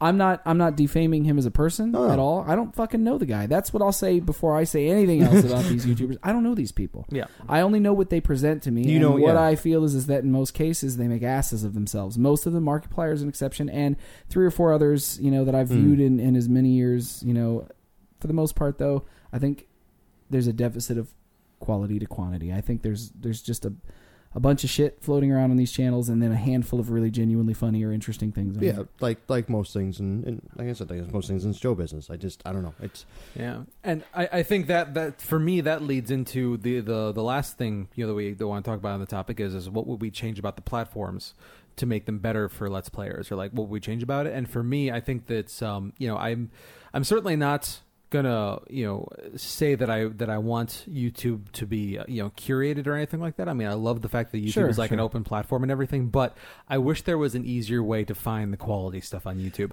And again, quality is subjective, so I mean, what somebody else likes is not what I like, and that's fine. But yeah, your number one quality might be 500 subscribers. Yeah, something like that. So I kind of feel like I wish that these platforms that were dealing with things that were so subjective, and I feel like maybe YouTube is getting better about this, because I do feel like it learns from what I watch and what I like and what I thumbs up and whatever. But even more to the point, though, I wish that like, for example, if when I like things in common with other people, that like that commonality would affect into like the recommendations that they gave me. I feel like I wish the recommendations were smarter than they are. Yeah, what it comes down to. Because I mean, like, there's, because sometimes like the recommended videos that YouTube gives me are just no, I don't know why you're giving me this. Sure, I feel the same way. So I feel like really that's the biggest thing that I wish like YouTube and like Twitch and everything would change is making their, I mean, I don't know how clearly, but I mean, figuring out some way to make their recommendations smarter and like have it be like weighted. Just better versus, algorithms for that stuff. Just have it be like weighted based on not just counts and not just a matter of likes and upvotes and things like that. But yeah. Honestly, like even and I like that idea, but again, you're way ahead of technology, and you want the hologram to come out and be like, Charlie, hi Max, what do you want to? We've picked these hand selected these 5 movies on Netflix for you. I do want that. Yeah. Based on your heart rate, last 3 thoughts. Didn't Netflix do that not too long ago, where they had a service that Max is on PlayStation. He's actually pretty awesome, but he does swing and miss a lot. No, there was they did do it was on wasn't it the Netflix PlayStation version of Netflix? He's on Max. That? Yeah, he I don't think he ever got it right for me, not once. It was a nice idea. But to bring it back into like the low tech we're in, which is still high tech, but I think we should just coin another term. Leave Let's Play as the character guys. Like if you're a character and you're doing Let's Plays and it's all about your character and the boisterous. It's all for fun. It's comedy. Yada. That's a Let's Play because you are in fact playing. Okay. Let's start Let's Reviews, and that'll be actual people sitting down and breaking down the game and doing that. That'll separate it. There are YouTubers. Not a bad idea. There are YouTubers that do declare, hey, this is kind of a character, and like, don't take it too serious. It's tongue in cheek, man. Don't get so crazy about it. Like Francis is a Boogie, and I can't remember what the numbers are at the end of it. But he talks with a lisp and he gets mad, and he's, unfortunately, he gets a lot of grief for being a heavier guy, which I think is ridiculous, and they just need to leave that dude alone.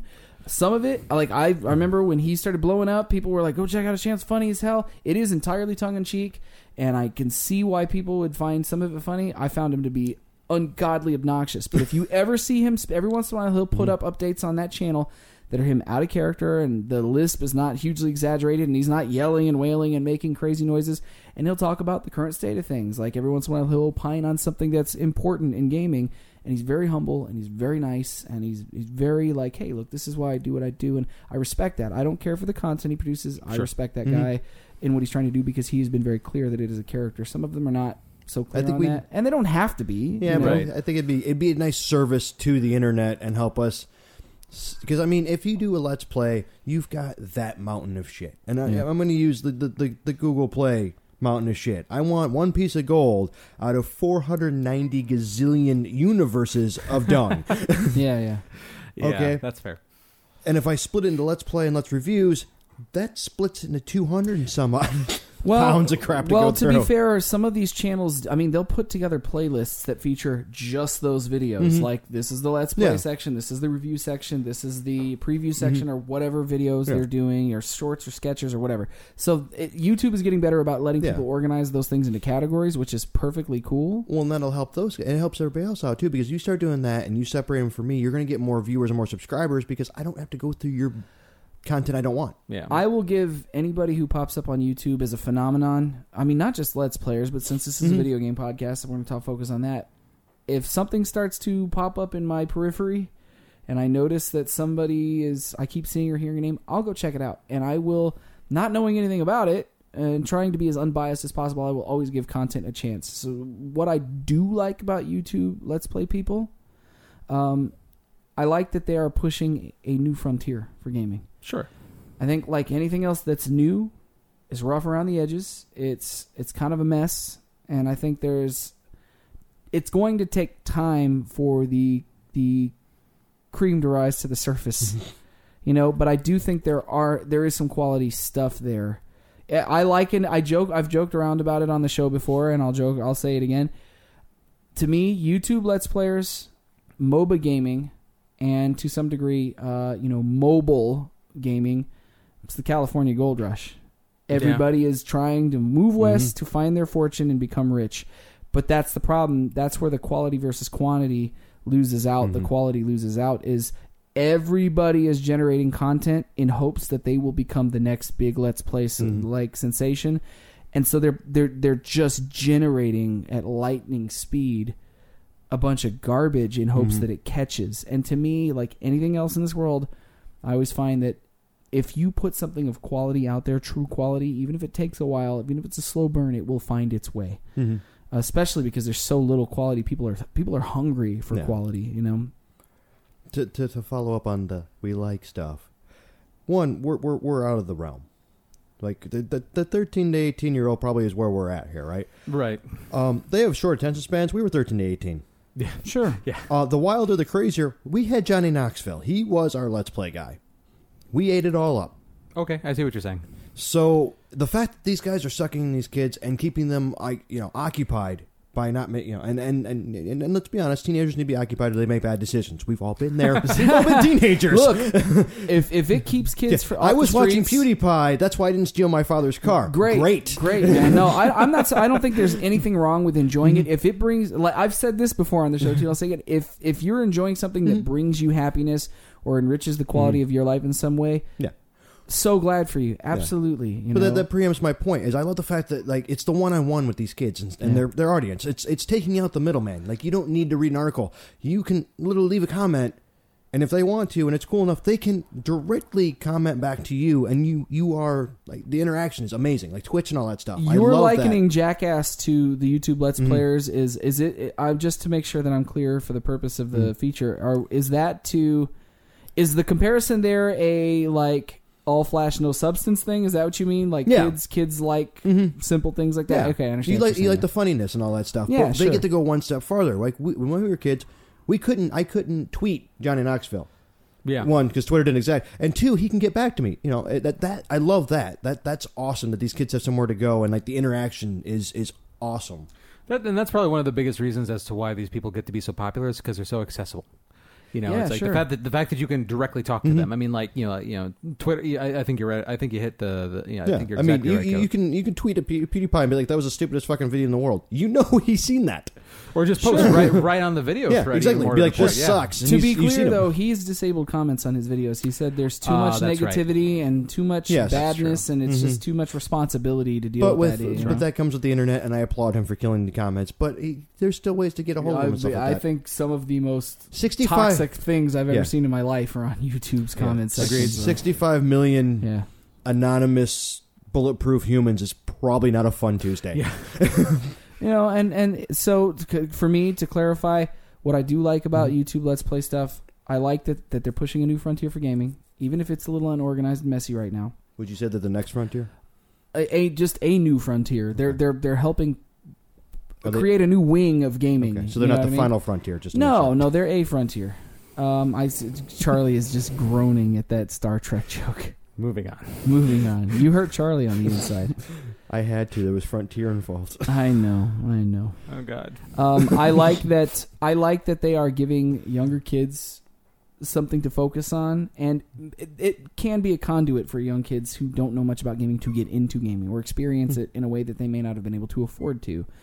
And I do like when the humor is right in those videos or the content is good in those videos. Like Charlie, the only what I would do to fix it is quality control. I don't know what that is. It's so vague on YouTube. Who knows what that is? Well, then it's personal preference because quality for you is different right. quality. We each have our own quality. I'll clarify that. I just mean quality of production. Fix your fucking audio. If you're going to green screen yourself in or chroma key yourself into whatever you're playing, please, God, fix the artifacting in it.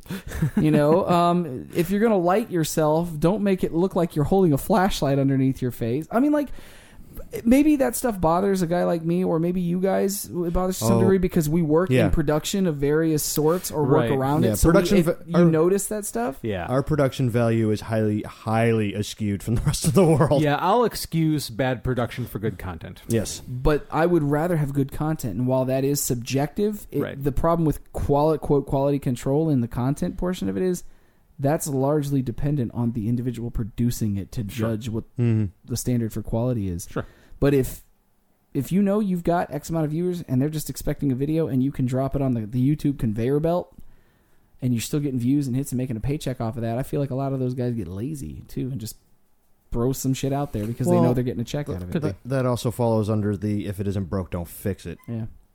It's like, well, people are still liking it, so obviously I don't need to up my game. Charlie, what do you like about YouTube Let's Play videos?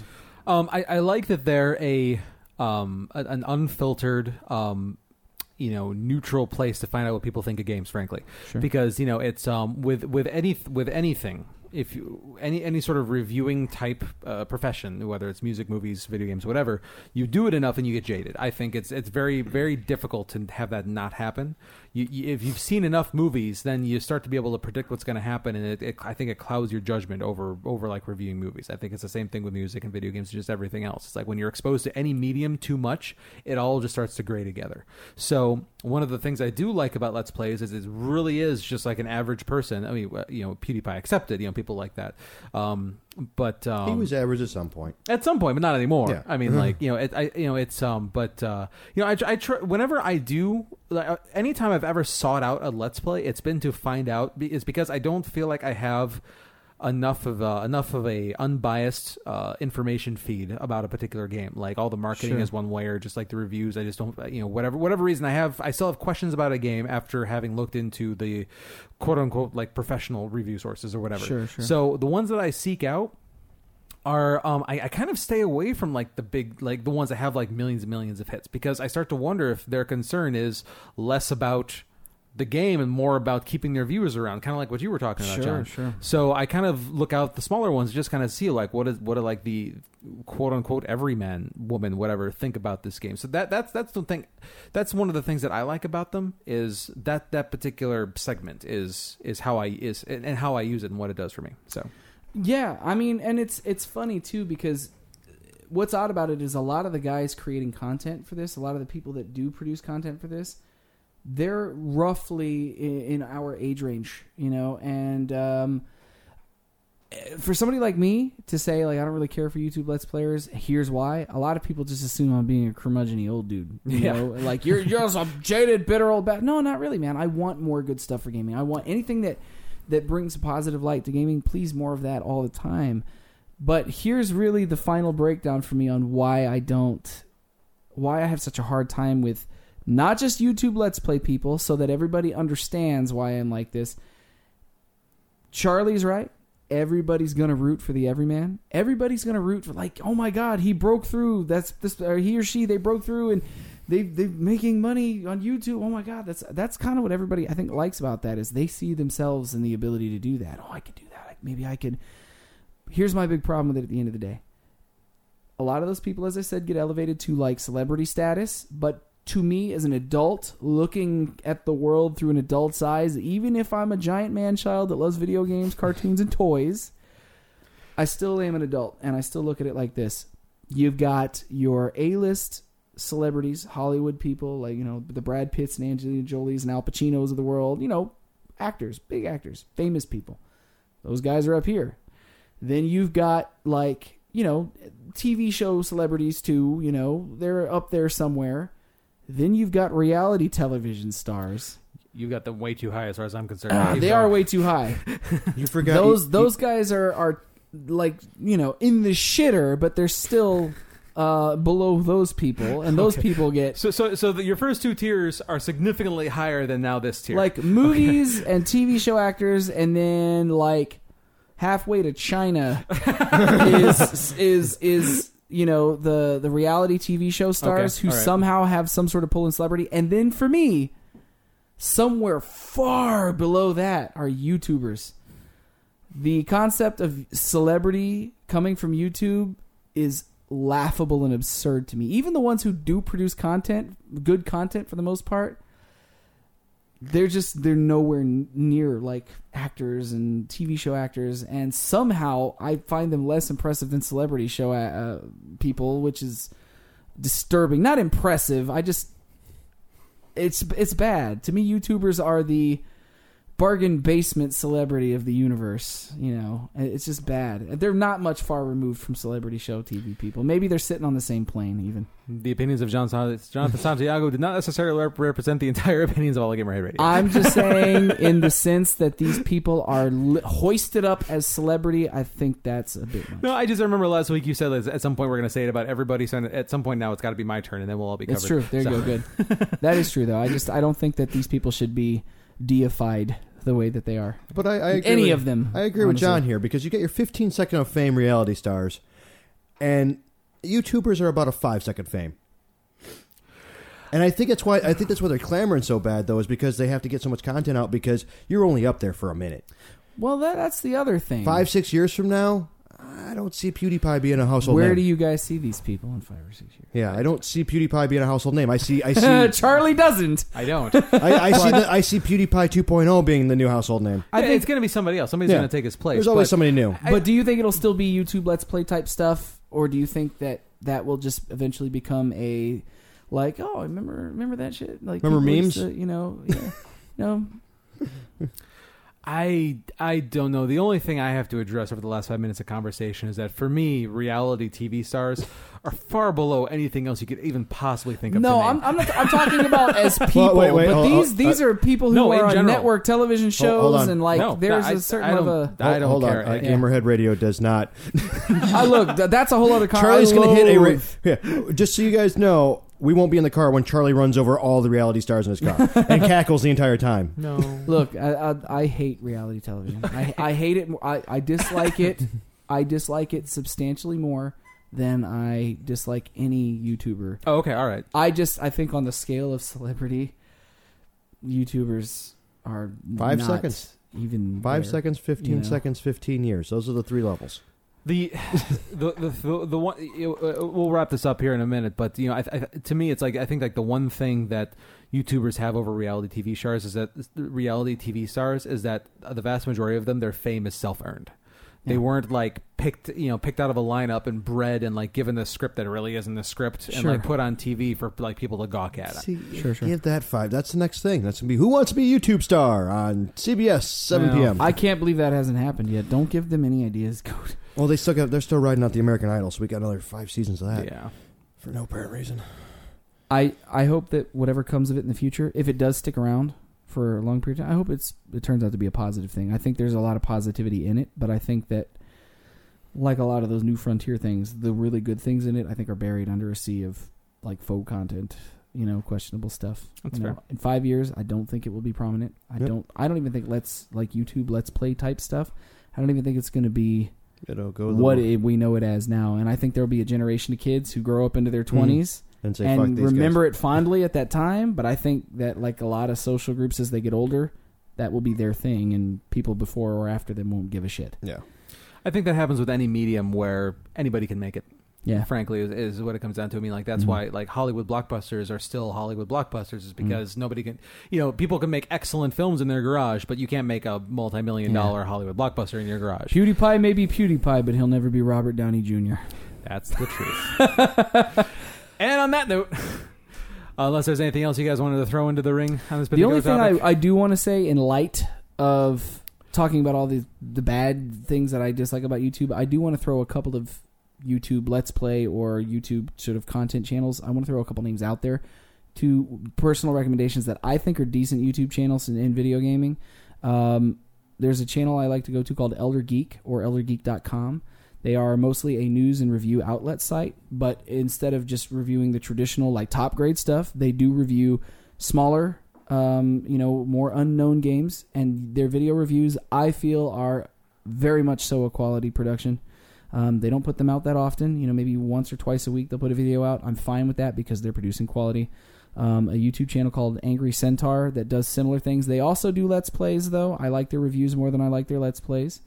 Video Game Donkey, just because he makes me laugh. Like, most of his stuff is so tongue-in-cheek. It's hilarious. And then Markiplier is not a bad like YouTube Let's Play type dude. I'm sure everybody already knows who he is anyways. But those are and Das Boshit, but not SHIT. It's SCHITT. Das Bo B-O Das Boshit. He does like a lot of machinima stuff where he puts like he goes into the Gary's Mod and does like not the Machinima channel. Like think of actual it machinima. as like Okay. short like video game cartoons that feature a ton of different video game character models and dialogue ripped directly from the games that he edits together. The only way I can describe it is it's almost like Robot Chicken. Very short 15-minute episodes that are very like cut quickly between short skits, and he does those. A lot of source filmmaker stuff. Yeah. So I mean, that's just a handful of some of the YouTube Let's Play type channels or review outlet sites that I watch or listen to. Those are quality, man. They're really cool. They're a lot of fun. So check those out if you feel so inclined. Cool. I have a couple. There's obviously Diamond Minecart for Minecraft. The guy's great. Really fun if you're into Minecraft. Another guy who's funny, if you want a character and funny, It's a little Scottish or Irish kid called Jacksepticeye.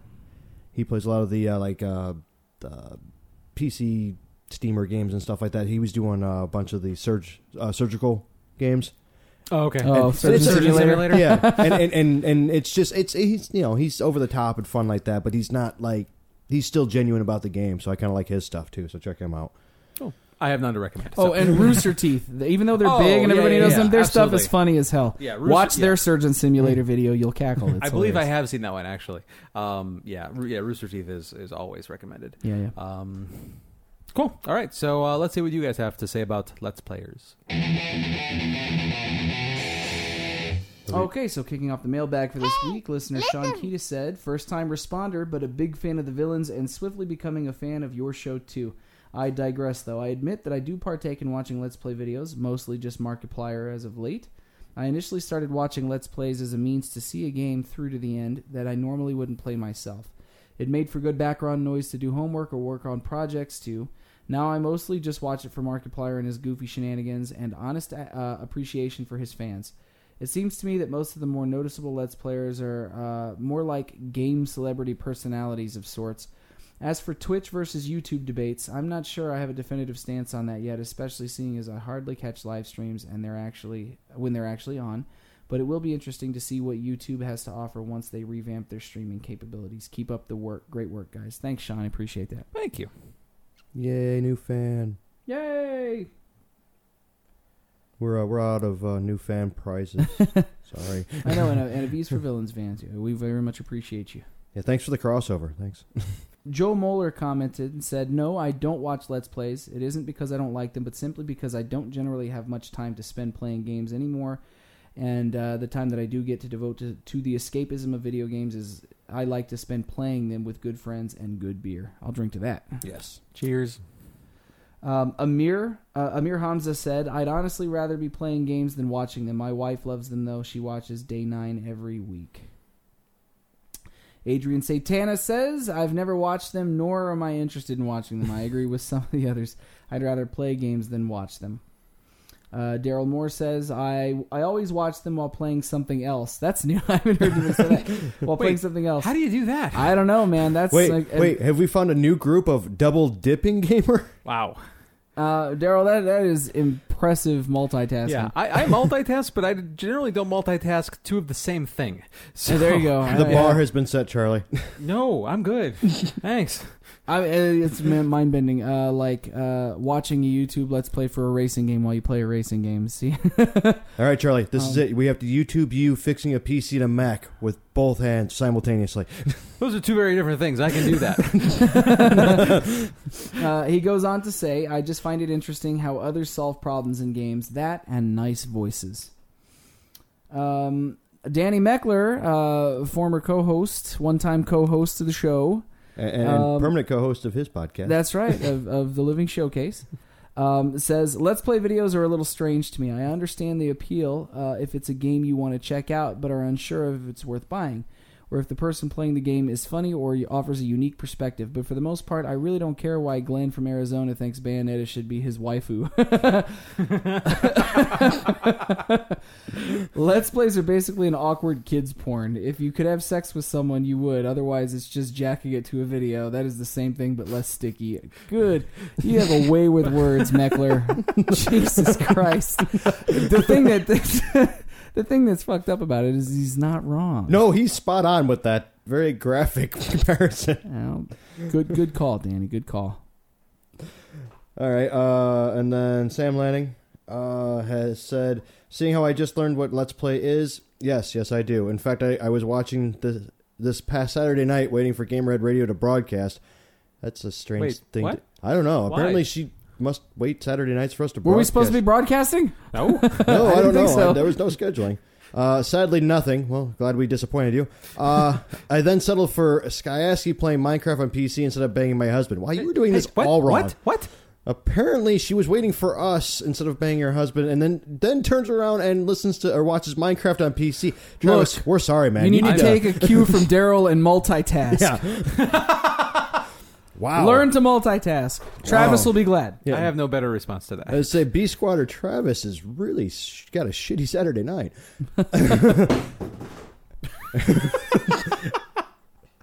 Apparently, banging one husband makes John drop his phone several times. Yeah, I was just. No. I'm not going to say anything. I'm going to leave it alone. For once, I got nothing to say.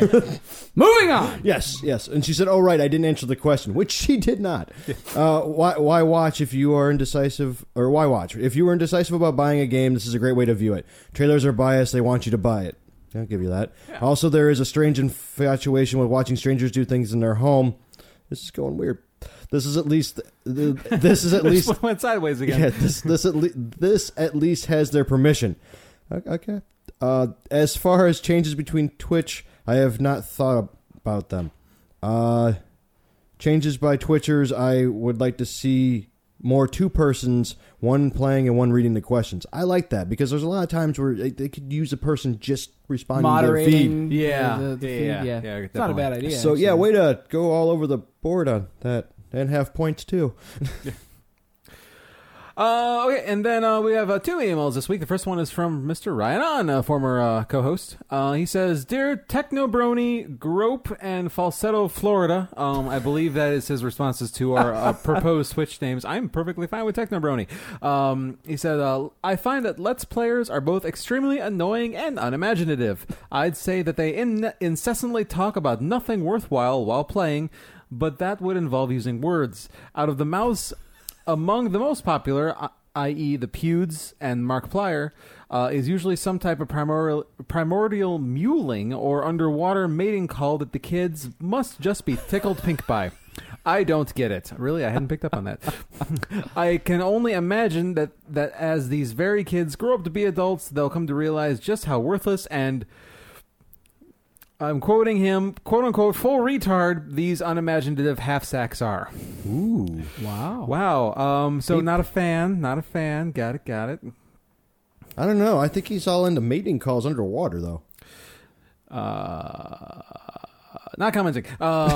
And so finally, of course, we have our email from our fourth invisible co-host, Songbird. She writes in, "Dear Technotronic and Goat and Foul and Flynn, mailbag answer.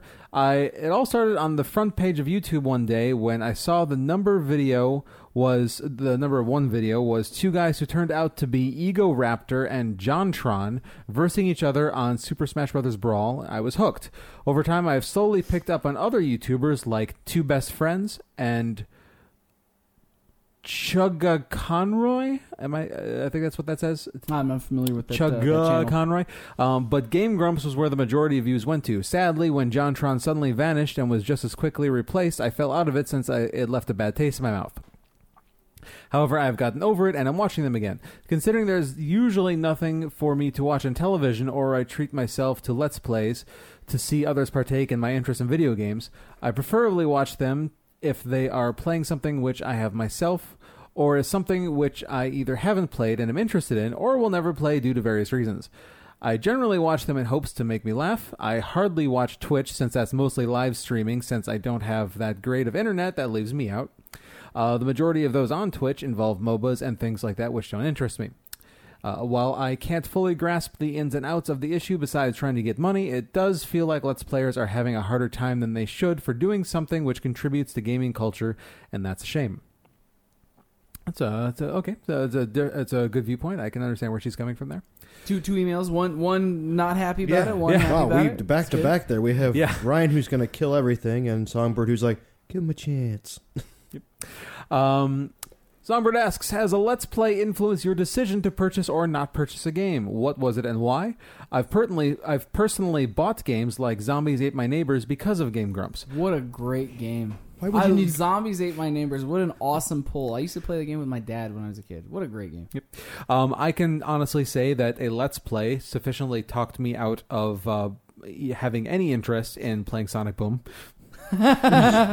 I think I may have discussed this back when the game initially came out. We were talking about it.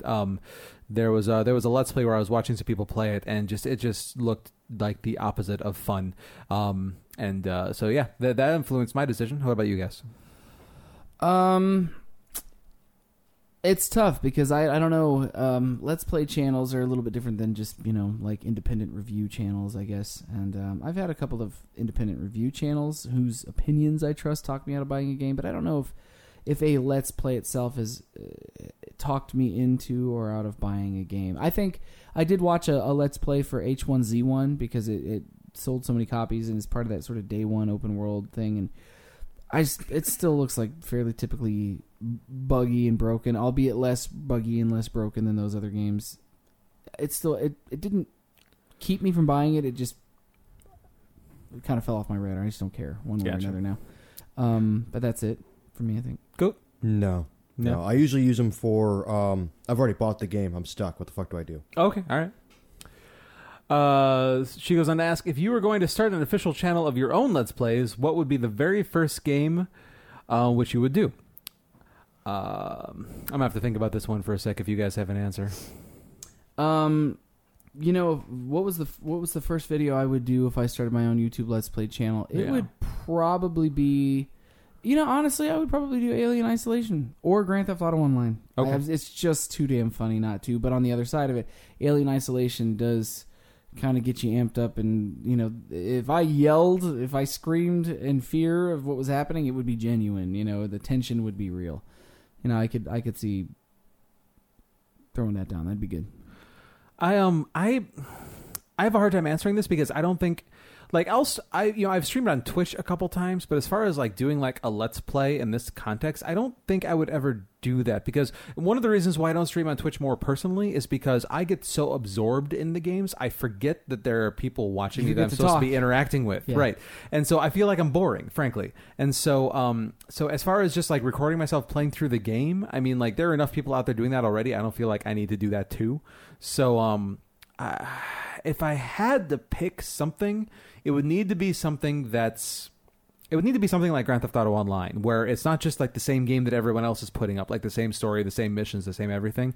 It would need to be something that, I mean, you know, where there's enough going on that I can talk about it. Some spontaneity. Yeah, but exactly. But at the same time, it's spontaneous, and it's not just like my version of the same thing that everyone else is doing too. Sure. So it would need to be something like that. But again, not a big MMO, or not. You know, I don't really play online a lot, so there's Grand Theft Auto Online. I say that not having played it, so I mean, you know, it's I don't really have a very good answer for this one. What about you, Goat? I'm following the same boat. Like, you've seen some of my streams, and I'm not a commentary guy, even though I do this. And I think it's more of I don't want to offend anybody with my. I'm sorry. What? Like, I don't need the hate mail, and I don't need that. I don't mind it, but like, why would I put it out there? But honestly, and I've noticed playing with John and stuff like that on GTA, that would be one that I would be all right with, because the people who are going to watch GTA want commentary that I'd give. Yeah. Like, I mean, John's dying laughing because I'll be like, "What the fuck? Why would you fuck off, dude?" And like in the middle of a conversation, be like, "Yeah, but we're gonna do fuck you, pal." And he's like, "What the hell's going on over there?" I could see not doing things like RPGs, JRPGs, or like I could even see why people would like you've done like you know, basically was it Xbox Fitness or what is it? Oh, Shape Up. Yeah, that's what it is. The tech demo. That people was fun. Doing Let's Plays and stuff like that. That's entertaining because you got like an extra element. To I'd be more like play with me, not let's play. Yeah, that's kind of racing games. Probably not so great. I don't think that I would want to sit there and just watch somebody race around like a map on its own. You know what I mean? Charlie tried that too. It was not fun. Yeah, man. Songbird asks, what is the one thing you hate about Let's Plays the most? I think we probably covered that in the feature, so refer to our previous answers on that. And if you could ask a Let's Player a question, who would it be, and what would be the question? I would ask PewDiePie, how the hell did you do it? Okay, serious answer? I would ask PewDiePie. Maybe he's answered this already because I'm sure he's done plenty of interviews. But I would honestly ask him, like, what do you think it was? Like, what do you think was the key to your I'll just use the word success. I mean, like, you know, what do you think it was that got you to the place that you are? And I would like to know what he thinks it is, frankly. I personally think it's word of mouth and luck. I think a lot more of it is luck than he probably wanted. I mean, a great deal of it is viral, to be true. Yeah, to be sure. You know. But even then, it needs to be something that catches people in the first place to make it go viral. And I would be very curious to know what he would have to say about that. Personally, that would be mine. If I could pick a YouTube Let's Player to ask a question to, it would be kind of any one of the prominent YouTube Let's Play people. I would ask them kind of what I asked you guys this evening. Where do you see this medium being in 5 years, and what could you possibly contribute to it to improve it? That would be the question I would ask them. Like it. Go. I'd ask PewDiePie, at what point did the fame make him hate himself? Because at 65 million viewers, I don't care who you are, there's a piece of you that dies every morning knowing that you're PewDiePie and 65 million people are on your every move. Who knows, man? Maybe he's happy. Maybe he's jolly. I think the answer to that question, if there is an answer, is right around the time where he turned off YouTube comments. Yeah. Yeah, honestly. maybe so. Maybe. But yeah, so thank you to Songbird and Ryan and everybody else. We got a lot of responses to our Yay. mailbag question this week. Bulging So mailbag. Apparently people have thoughts on YouTube Let's Play stuff. greatly appreciate it, everybody. Our Thank dick you. train ran through with a bulging mailbag. Oh, Wow. just vile. No. No. And Okay. sadly, it's still nicer than banging your husband. Oh, where are you going? What are you doing? I'm making myself look good because our listeners take it below where I took it. My God, man. Coming out of the same mouth of the guy who said he didn't want to offend anybody. I don't about want to 5 offend minutes ago. anybody. Whoa, I didn't say on this show I'll offend everybody. Oh, okay. On Oh, Twitch, on the show, I don't yeah. want some random 5-year-old coming on and be like, Oh, look, he he's doesn't playing want to this. scare the randos. Got it. Well, as long as we're clear. So, And then their parents call me. I'm in court, and I'm like, maybe you should take your kid's iPad away. It's a slippery slope. My God, you sound like you've had this conversation before. I have not legally been able to tell yes or no. John, what do you got coming up? The only thing I got coming up right now, other than what I have plugged for Villains in the last couple weeks, which is Anime Midwest, 4th of July this coming year at the Hyatt Regency in Rosemont, is just the Midwest Gaming Classic with Gamerhead Radio doing a live show next Sunday. Oh, man, you took mine. I stole it. What a strange coincidence. We all have the same thing it's going like, on. We're going to be the same place at the same time. For next maximum week for some exposure, reason. we could all three plug the same event, really, just to make sure people don't forget, Sunday, Sunday, Sunday. I suppose that's an option. We can think about that as we go forward. That's it, man. Okay. That's all I got coming up right now. All right, go. What do you have coming up? Randomly, I'm going to be in Milwaukee next weekend for a live podcast. No kidding. Oh, man. Other than that, other things are brewing in the dark secret pot and cauldron that they'll show up. And more keep getting at it. It's getting really deep. Like, this recipe needs to get out of the oven. It is. I haven't. Is there any timetable that you can share as to when we can expect to hear something? Oh, by the end of the month. There's going to be a lot of there's going to be a lot of things flowing out of this cauldron by the end of the month. Okay, good. Excellent. Good to know. On my side of the things, again, involved with the MLP MSP My Little Pony convention, and I almost said Milwaukee again. Yeah, you did. It's Hey, wait, 'cause you're going to be in Milwaukee that earlier could than be. that. Yeah, why would Milwaukee be on my mind? Could possibly that's be. right. It all comes back to Milwaukee this week, people. Yes, indeed. And you should, too, be in Milwaukee. And Minneapolis, St. Paul. Not simultaneously. I mean, if you can, that's talent. You must be the Flash. But yeah, no. So it's if anybody has any sort of interest in the con, I can tell you that definitely pay attention to our Twitter feed this coming week because we're going to be announcing some more guests, and it's I'm pretty excited about a couple of these. Yes. Just a random question, and this is me. Okay. Like, obviously, you're probably going to have the pony cast there, and Well, I mean, it's or some of them. But is there going to be like non-pony guests? I mean, there are pretty much all cons have cast members and cast and crew guests. Yeah. But then they also have community guests. Like there are some people who are very so- famous in the community for making music or YouTube videos or whatever. Yeah, I just and wanted. so I didn't know if it was like all ponies or if there's a little extra on the side, non-pony. no, these are pretty much dedicated pony conventions. Okay. Pretty much any content that's there has something to do with pony in one way or another. it's lassoed up much like the ponies and all together. Okay. Yeah, it's. I mean, it's like a Star Trek convention. I mean, like if there's You're not going to see a random Wookiee. you might, but it would be weird. And My little Wookiee. I just wanted to know, just in case. Yeah, no. As an outsider, I was asking outside questions. Sure, yeah, and that's fine. I'm glad that you did. But yeah, also, just in case you guys weren't aware, we're going to be performing live this coming Sunday. in Milwaukee, Wisconsin, at the Midwest Gaming Classic, which specifically in Brookfield, Wisconsin, just outside of Milwaukee, at the Sheraton Milwaukee Brookfield Hotel on Sunday, April 12th, from 3 to 4 p.m. It's going to be a really good time. We're definitely getting into we're trying to do more into these live shows, because the last one we got such great feedback from everybody that came out to our 100th episode live spectacular that we're doing more. We decided to take on the road and go to a different state. Yeah, pretty much. So yeah, it's going to be a really good time. I know we've a couple of our fans have already mentioned that they're going to be up there, and so we're looking forward to meeting some of you guys in person.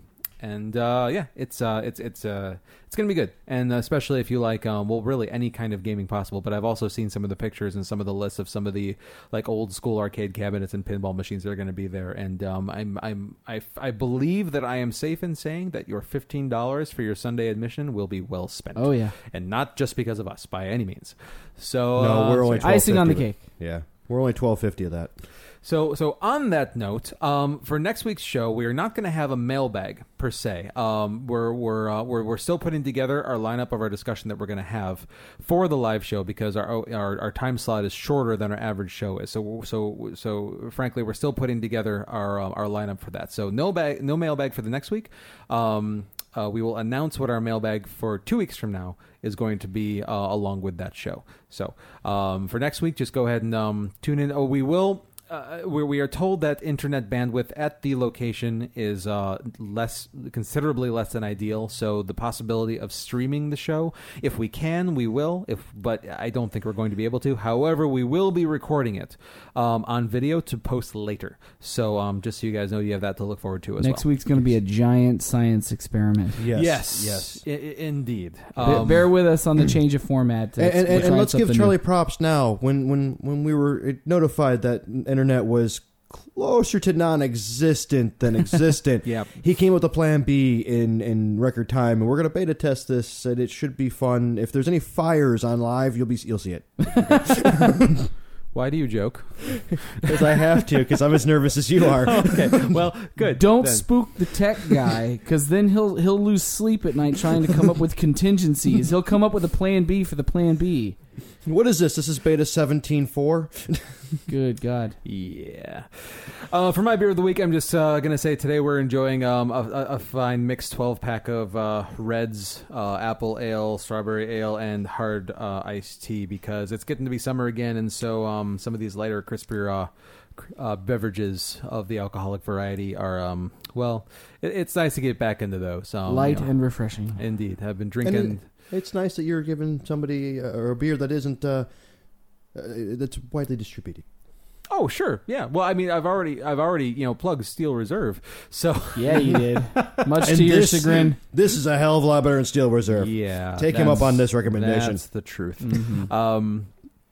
But yeah, that's what we're drinking today, and so yeah, I'm just definitely glad that spring's here. I love my stouts, I love my porters, I love my bourbon barrel aged like Imperial Russian stouts, but a change is nice. So that's my brew of the week. I can't really call it a beer because it isn't, but yeah. And so with that, if you've liked what you heard, you can find us at GamerHeadRadio.com, at Facebook.com/GamerHeadRadio, at Google.com/+GamerHeadRadio, and on Twitter at GamerHeadRadio, where I am at TEK Charlie, Goat is at Sir Goatsworth, and John is at The Fallon Flynn. Email us at editors@GamerHeadRadio.com, or call and leave us a message at 94926gamer. You can download the official Gamerhead Radio app on Google Play, on Android, or subscribe on iTunes, Stitcher Radio, TuneIn Radio, YouTube, Twitch, or with your podcast downloader of choice. By the way, I spent today adding us to a whole bunch of podcast directories that I have yet to hear of anybody having trouble finding our show, but I found that there were some directories which may or may not be widely used that we weren't listed on, so I added us to a whole bunch of directories today. If you guys... Well, if you're listening to us, I'm presuming you found us. But if you do happen to find that there's a podcast directory or downloader or app or whatever that we are not listed in, please let us know so we can fix that post haste. Thank you very much for listening. This has been yet another episode of Gamerhead Radio.